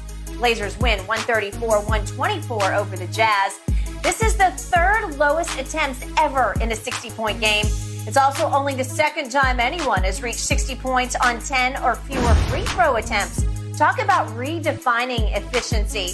Shannon, on a scale of 1 to 10, how impressive was Dame's performance last night? 10, because of the efficiency in which you just spoke of, Jen. Skip, he's doing 29 shots. He's 21 of 29 with 10 free throws. Karl Malone did it on 26 shots in 1990. James Harden did it on 24 shots in 2019. But 23 free throws attempts. Yep. Come on, man. I mean, and the thing is, Skip, it's not like Karl Malone was like 6'9", played back to the basket. So a lot of those were layup dunks, things of that nature. And he had 23 free throw attempts. Skip, Dame is launching the ball from 30 feet. It's crazy. And look, I don't think he gets the credit that he deserves because why, Skip? It's like most quarterbacks that played in the Brady era. You're not going to get the credit you deserve, not what that guy doing the 10 Super Bowls, not when he winning 7 of them. If he win 5 MVP, you're not going to get the credit. He just happened to be in the same era as the greatest shooter to ever play a basketball game. If he wasn't, we'd be talking about Dame like we talking about Steph Curry, Skip. I mean, here now he's tied James Harden and Jordan with 4 60-point games. Only Wilt, ain't nobody ever catching Wilt. You can forget that. Ain't nobody gonna ever get 32. He got 32 60-point games. Kobe has 6, Harden has 4. I can see Dame, when it's all said and done, being in second place. I would not be surprised if he doesn't have, when it's all said and done, somewhere between, I will say he'll have 7. Yeah. He'll have at least 7 40-point games. Now, Skip, he has 15 50-point games in his career, regular season and postseason, which is the 6th most in league history. Skip, he was just unbelievable last night. And I've always thought he was a great, because I only got a chance to see him, Skip, when they played Cleveland. I'm trying to go to bed. I ain't trying to stay up and watch no. But just watching him, I got an appreciation for just how great of a player that he is. I love that, I would wish that they could, put pieces around him and they can win a title, Skip, or have him contend and compete for the NBA Finals. But, Skip, I'm just amazed at this man, that he's able to do that at his size. And the way he can shoot it, the way he can just back up, shoot, sidestep, put it on the floor. He can elevate. He got mid-range. Offensively, he has no weakness. Offensively, he has no weakness in his game. Tremendous handle. Skip, that was a 10 last night. Okay, I cannot disagree. In fact, 10 doesn't do it justice. You need to go to 20 for this game because this was about as rare as it gets because he is shooting from distance. He is, what do we give him, 6'3", maybe? I don't know if he's 6'3". Yeah, 6'1", maybe. 6'2", somewhere in there. He's built stout, but and he can move side to side and he can elevate. But, yes. But again, 6'1", okay, maybe 6'1". Yeah. And to make 21 of 29 shots, and as LeBron made the night before, 9 of 15 threes. Isn't that, well, no, LeBron's 9 of 14. Yeah. But still, 9 is just hard to do. Right. And he is shooting from serious distance because it's kind of what he does. Right, yeah. And frankly, he's a great entertainer, especially at home, and those people want to see logo threes from Dame. Yeah. That's just what he does. Right. And if you throw in 8 assists and 7 rebounds to go with your 60 points, that's a game. For a 6'1" guard. Yeah, okay. So I'm giving you the highest marks. But what astounds me about this is we see these bursts from him. And what was your stat about 60-point games? Yeah, he's 4 now. He's third place with James Harden and Jordan. And he's now the oldest player at 32 to ever have a 60-point game. Right. That's great. Maybe LeBron could eclipse that at some point, right? I mean, I thought he had a chance when he scored 56. I thought they would leave him in, Skip, and let him get 60.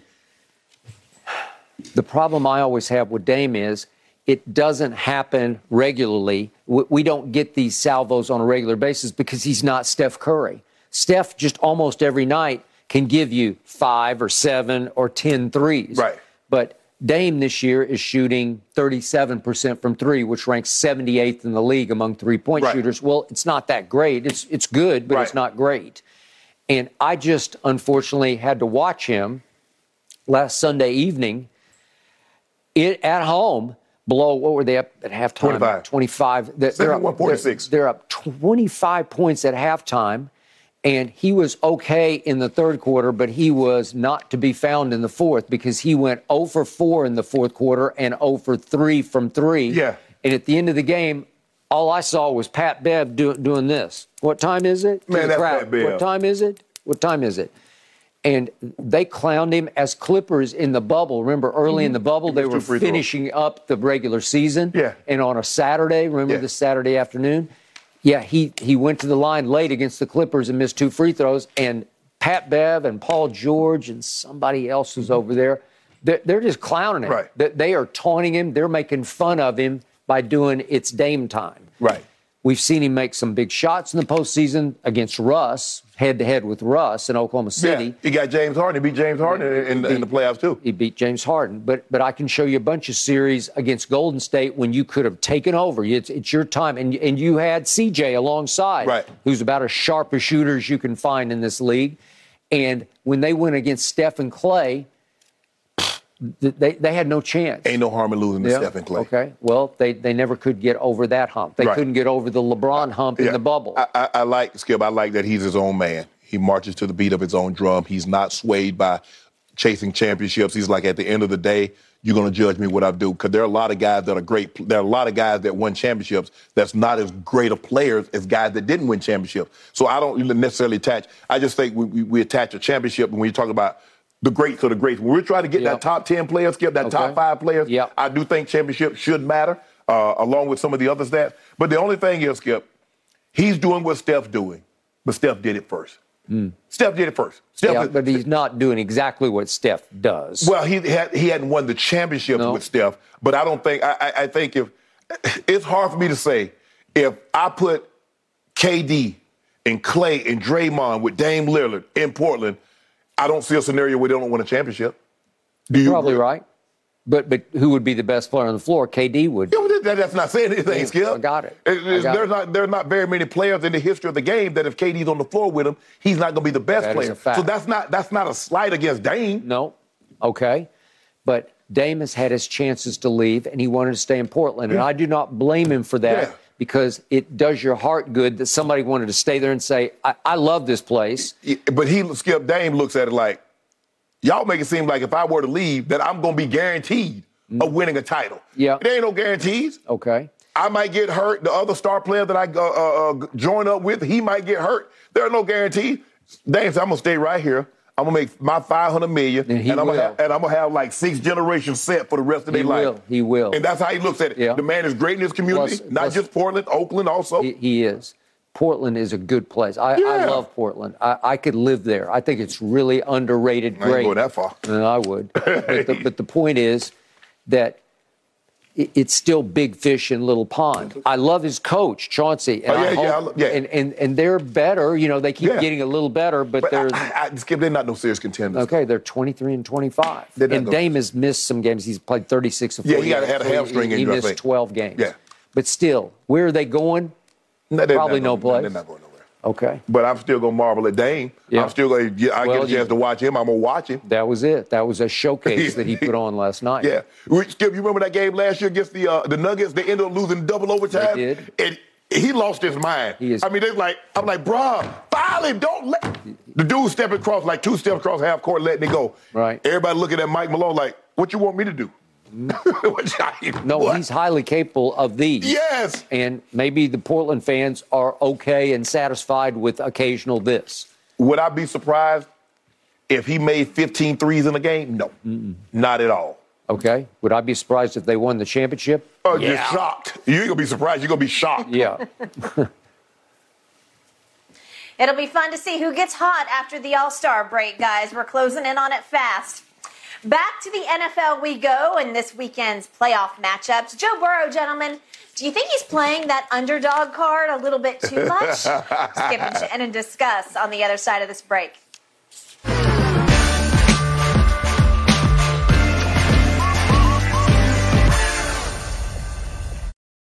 Joe Burrow, 3-0 in his career against the Chiefs and Patrick Mahomes. But while talking to reporters yesterday, Burrow is certainly not overlooking his opponent. Take a listen. We've been in these spots. We have the experience. We know what team we're playing. Team that's been to this game the last 5 seasons, and they've all been in that stadium. So to me, they're still the team to beat, and we're coming for them. But we know it's going to be tough. We know it's going to be hard fought, and we know the kind of players that they have on that side.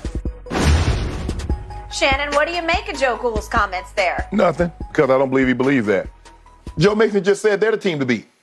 Everybody knows they're the new big dogs. And everybody got to deal with that. I'm not buying all of a sudden this underdog mentality, Skip. And they need to stop pretending like they're not good enough. Hold on. Did we get that video? They are the reigning AFC champs, right, Skip? Mm-hmm. They are currently around a 10-game win streak, right? Mm-hmm. Did we get that video last week when Joe Burrow says they asked him about being the we have it. Can we hear it? Pull it. Oh, we don't have it. Okay. Skip, there was a video. They asked Joe Burrow what's it like to be the underdog. He's like, I never see myself as an underdog. So now all of a sudden he did. He also said he was asked, "Is your window closing?" He said, "My window will be open my whole career." Exactly. Right. So now all of a sudden, and he's beaten Patrick Mahomes 3 times in a row. So now all of a sudden he want to, it's going to be tough. The last 5 years they've had all those games in their building and yada yada yada. Yeah, we don't believe that. No, I believe it. Hold on. And they got it mic'd up coming off the field. I'm him. Him is never an underdog. Skip, you remember they asked LeBron James? They asked LeBron James the concern. He said, well, LeBron, why are you not concerned? He said, because I'm the best player in the world. When was this? They were playing Golden State in the NBA Finals. Okay. And they asked LeBron. He says, because I'm the best player in the world. Which finals? First one? Might have been the first one or the second one. Okay. And so with that being said, look, I don't think Joe Burrow sees himself as an underdog. He might have thought he was an underdog, once he got to going to Ohio State and then having to leave and go to LSU. But from his senior season on, Joe Burrow has never, ever looked at himself as an underdog. Okay. And I don't think he's looking at himself as an underdog, Skip, because he knows he's going in there with more than a formidable team that can beat the Kansas City Chiefs. Okay. I think between the lines, maybe under the surface, what he's thinking as he says all the right things yesterday is, I'm the one who inspires no awe. Patrick inspires awe. Josh Allen inspires awe because they can throw it 70 yards in the air. Patrick can throw it behind his back and between his legs and without looking and left-handed. He can throw it any which way you want to throw it, and I can't. So I don't translate to highlights. I don't take people's breath away. I just go win games. Right. So that's what Brady ain't got no highlight. That is correct. And Brady went the whole career and won all those Super Bowls, 7 out of 10. And yet his signature play is what? You don't remember what? I don't know. He made obviously you don't win that many Super Bowls without making break plays. But the one throw, you like, well, do you remember that throw that Brady made? It was like the one throw, And you don't. No. They just, all of them just like, home, win, touchdown, we win, we win. Except the first 6 required game-winning drives in the fourth quarter or overtime, but you can't remember a single throw. No. I do remember the 3 3rd-and-10 conversions at Kansas City in the cold in the AFC Championship game in overtime. Right. Because it's just hard to do. But they were all the same. They were like cookie-cutter plays. Right. It goes Edelman, Gronk. We've seen those 1,000 times. Right. And they were just like out routes, or they didn't go for touchdowns. Right. And the last play of that drive was Burkhead went 1 yard for a touchdown. Right. Well, that ain't going to make any highlights. Like the throw in the Super Bowl where Aaron Rodgers made to Greg Jennings. Oh, that type would it was you a post route, and it goes the distance. Right. Brady didn't have any of those. Right. He didn't have any walk-off throw for 70 yards that beat somebody in overtime. Yeah. It never was that way. He just kept winning the game. Yes. Joe Burrow has a lot of Brady in him because he's got a nice arm. Right. I'm not going to say it's a great arm. No. He's very accurate. Yes. He's actually deadly accurate. Very. He can move way better than Brady does, and he takes way, way more chances in the pocket than Brady ever thought about taking because he will stand in and get punched in the mouth. Well, Brady early in his career would take chances. He would. You remember the one at Rich Stadium when he was scrambling And he came up and he didn't slide, and the guy knocked his helmet. Blasted. He knocked his helmet off. Well, Burrow always refers to some play early in Brady's career that inspired him as a little kid because Brady got his block knocked off and jumped right back up and was like, I'm going back to the huddle right now because you didn't hurt me. Right. Okay, so that's Joe Burrow. Right. So what he's thinking is, I'm up against a guy who is at his best when the play breaks down. Right. Because Patrick is at his supreme best when he bolts the pocket and whatever got scripted is gone completely off script. Yeah. So now he's rolling out. He's looking. Maybe he'll keep rolling and running because once he gets unwound, he can lumber down the field in a shockingly effective manner. But in the big picture, he's just looking to make it up on the fly because when he goes raw instincts, that's when he is at his deadliest. Yes. Because he does have the arm talent. He does have the shortstop athletic talent where he can just make it up on the fly in the backyard. I see you. I'm going to get this ball to you. I'm going to throw it over the heads of 3 defenders and get this ball to you. That's when he is at his greatest. Right.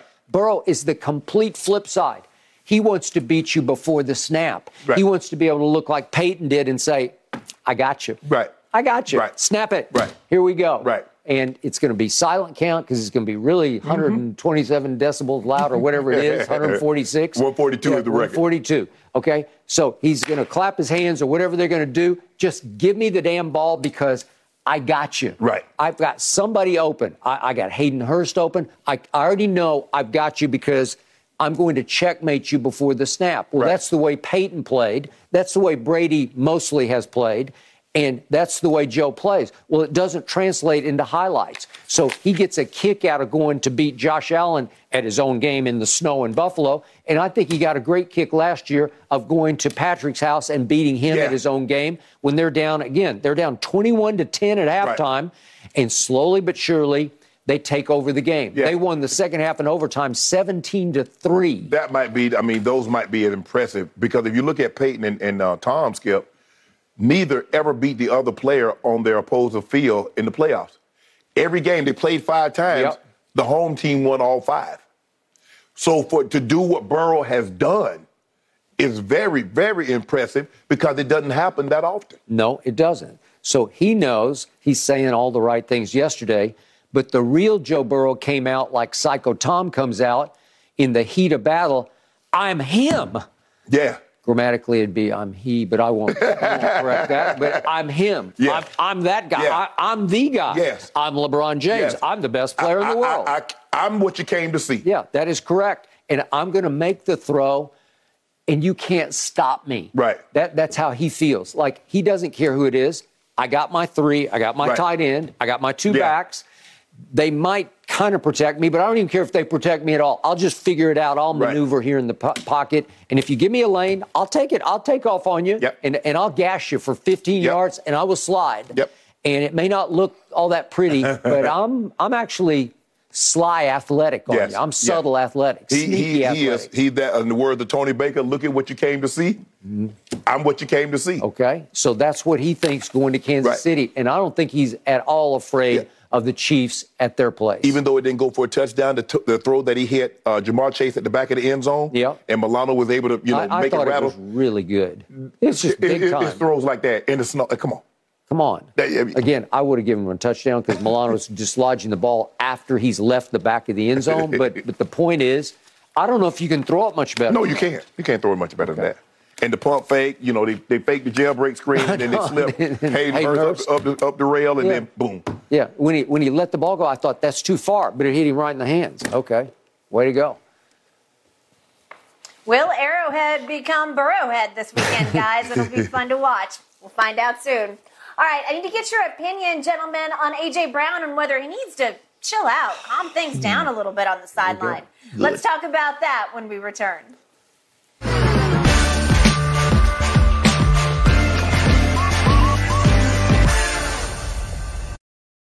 A.J. Brown visibly frustrated on the sideline during the Eagles' blowout win over the Giants on Saturday.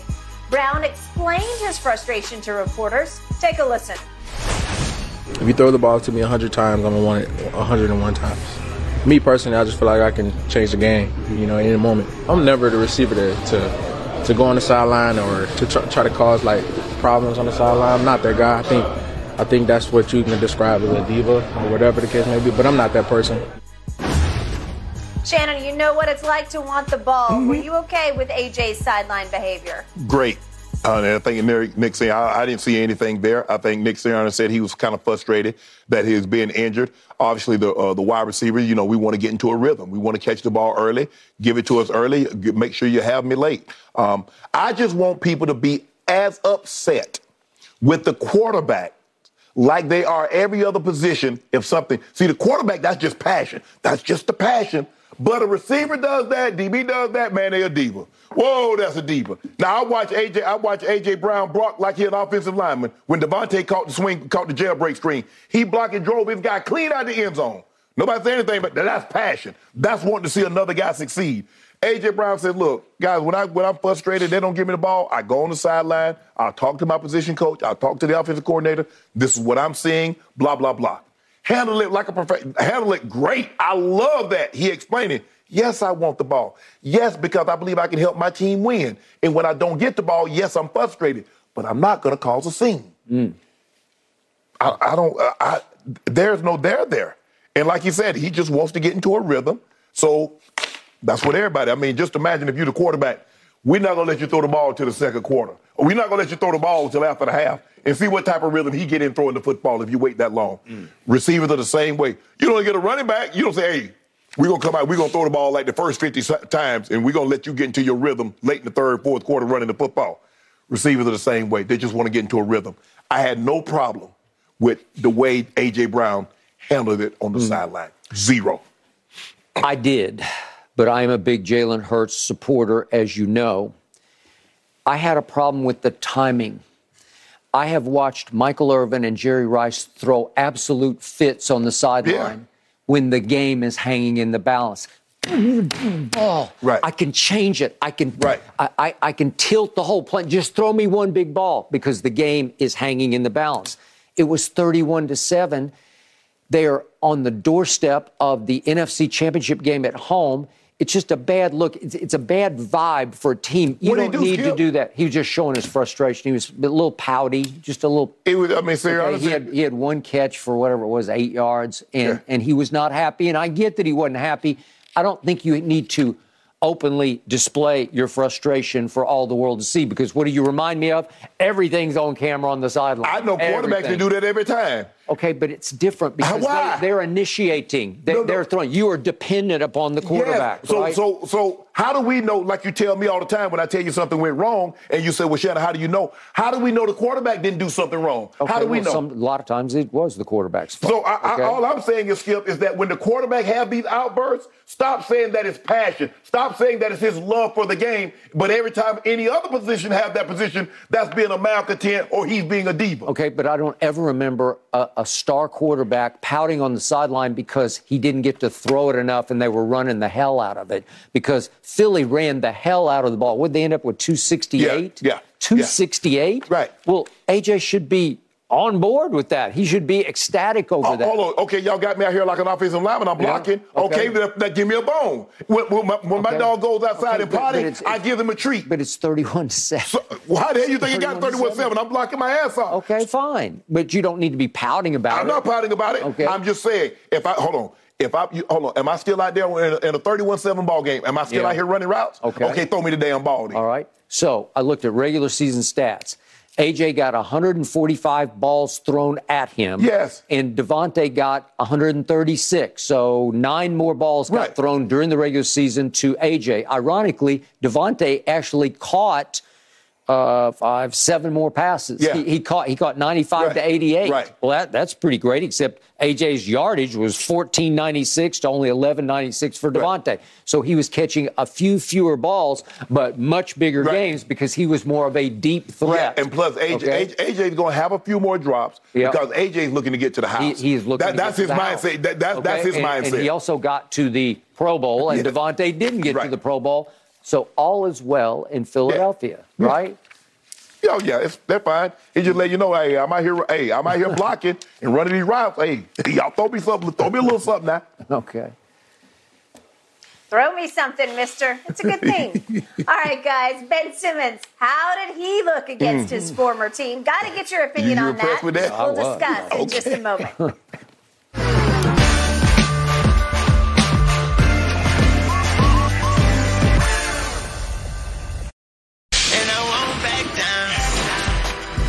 Ben Simmons faced the 76ers for the first time since he was traded nearly a year ago to Brooklyn.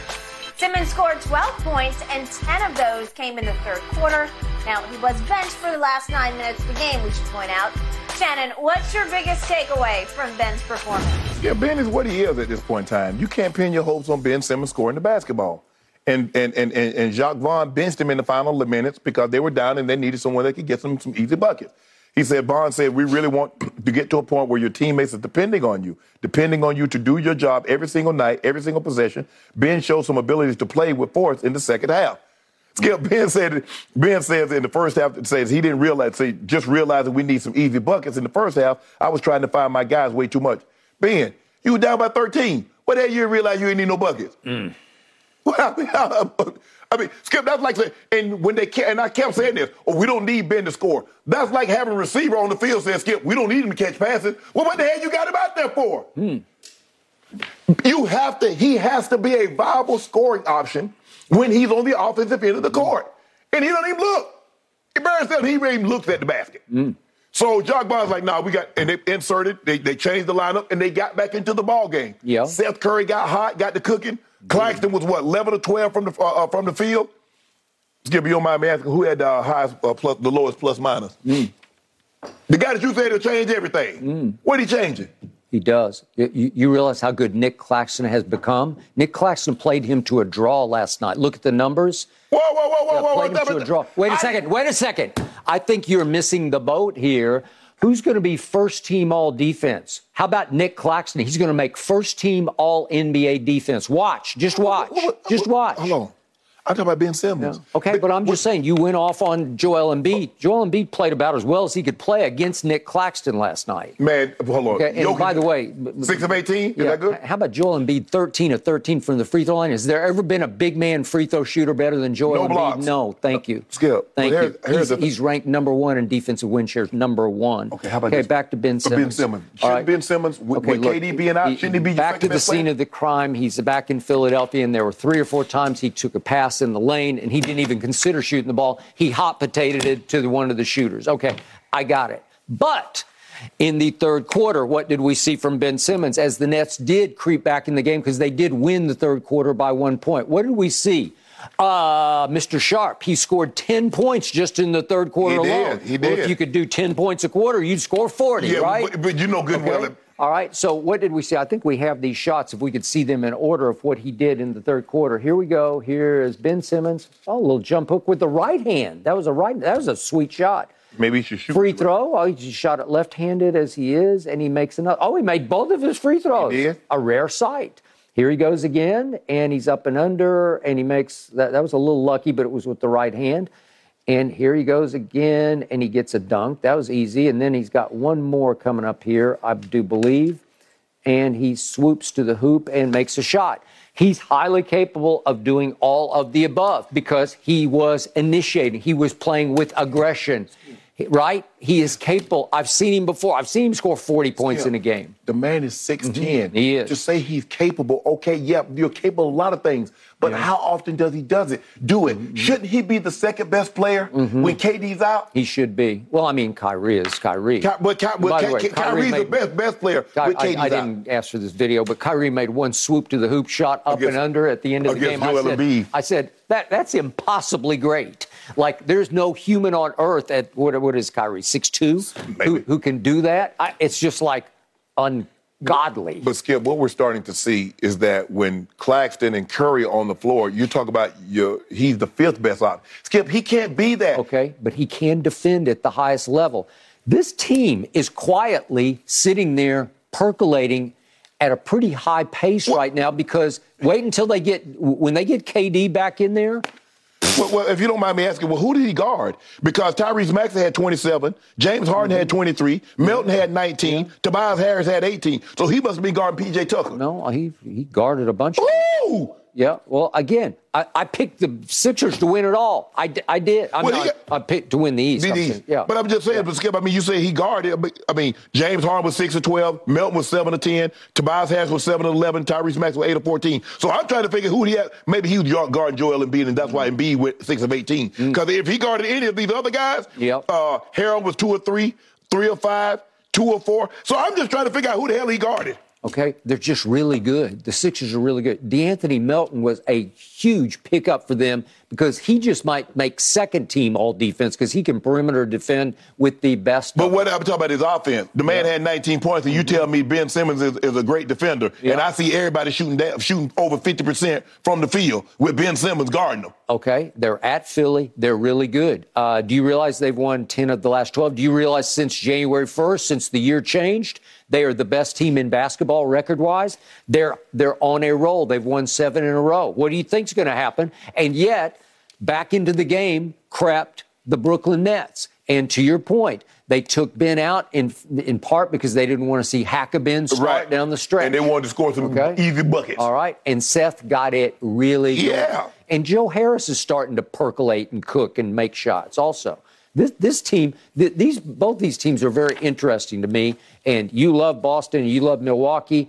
And my dark horse is the Brooklyn Nets. And my front runner right now is the Philadelphia 76ers. And Joel Embiid is the MVP. Don't do that. Well, he just did. No, you know what Nikola Jokic is doing out west. You know what Jokic is doing. Yeah. I'll take Embiid over Jokic any day or night. You ain't going to take him to the MVP? Yeah. The man about to be 3 times. Do something since only Larry Bird. I'm not sure Jokic could guard me. Seriously. Skip. But who's guarding him? You keep saying Joel Embiid. Who's guarding Nikola Jokic? Well, Joel Embiid can guard him. Guard him where? Anywhere. Has he put up a triple-double on him? Anywhere. Skip, come on. I would love to see that in the finals. I'd love to see Embiid versus Jokic. First of all, Embiid would destroy him. First of all, you're not getting there. Yes, we are. This is what we know. The Jokic team is the number 1 seed in the West. They have the best record. Yep. You got the what best record? Second best in the East, and we are on the rise. Before it's over, we might have the best. I mean, when the sun is already up, it can't rise no higher. James Harden's turned into John Stockton. I never thought I'd see that. I mean, Harden has already led the league in assists. You just worry about your team. Which team? Whichever one you choose. I got Clippers over Sixers in the final, and I'm sticking with it, and I love it. You saw what the Clippers did to your Lakers the other night. I mean, it's destruction. Just a matter of time. Yeah. Just a matter of time. Those high heel shoes he played, those New Balance. Yeah. That's your running shoe, the New Balance. That's the high heel shoes you're talking about. Yeah. That's what he was talking about. New Balance. Yeah. No. I'm going to show y'all a pair of my high heels, and if y'all can play in them, hats off. We're not talking about spike heels here. Nah. Flats. That's all I own. All right, guys. Do the Niners give the Eagles some bulletin board material? That's coming up next.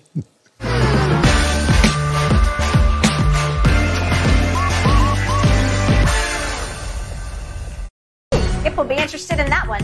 All right, Niners receiver Deebo Samuel told reporters he's not worried about the noise in Philly because, quote, no stadium is as loud as ours at the end of the day. Shannon, do you like or have a problem with the fact he said this? Skip, I didn't know crowd noise. Crowd noise has become a new thing now. It seems like these guys spend a lot more time worried about the crowd noise than just go play. Just go play football.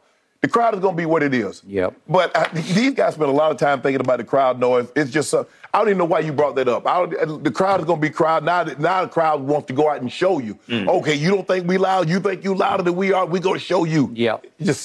I know Deebo has to defend his faithful, and I get that. And if anybody can go back it up in Philly, that guy can back it up. But trust me, I've covered many, many games, attended many games in Philly and in San Francisco. Ain't even close. No. Philly is way louder, and Deebo just might have detonated an even louder crowd because they will shake those stands with noise. And plus, the wide receivers, we're least affected by it because we're looking at the ball anyway. We don't worry about the snap count, blue 17, blue, all that other stuff. No. We already know if we look over there and they give us the hand signals for the checks. So we already know that the crowd noise has no impact on us. And now the crowd noise really don't have an impact on anybody's skill because the guard is looking at the center. He look back and say to the quarterback, you ready? We good. Give his hand, they go. Okay. All right. So He has invoked the wrath of these Eagles fans, and they are rabid. Well, right now the crowd is 1-1. I mean, the Giants they did it. They went to Minnesota and won. Trevor Lawrence not so much. So we're gonna see. That's true. It'll be the toughest test yet for young Brock Purdy. It'll be a great one on Fox. Guys, awesome show. We're out of time. We'll be back tomorrow. Stay tuned.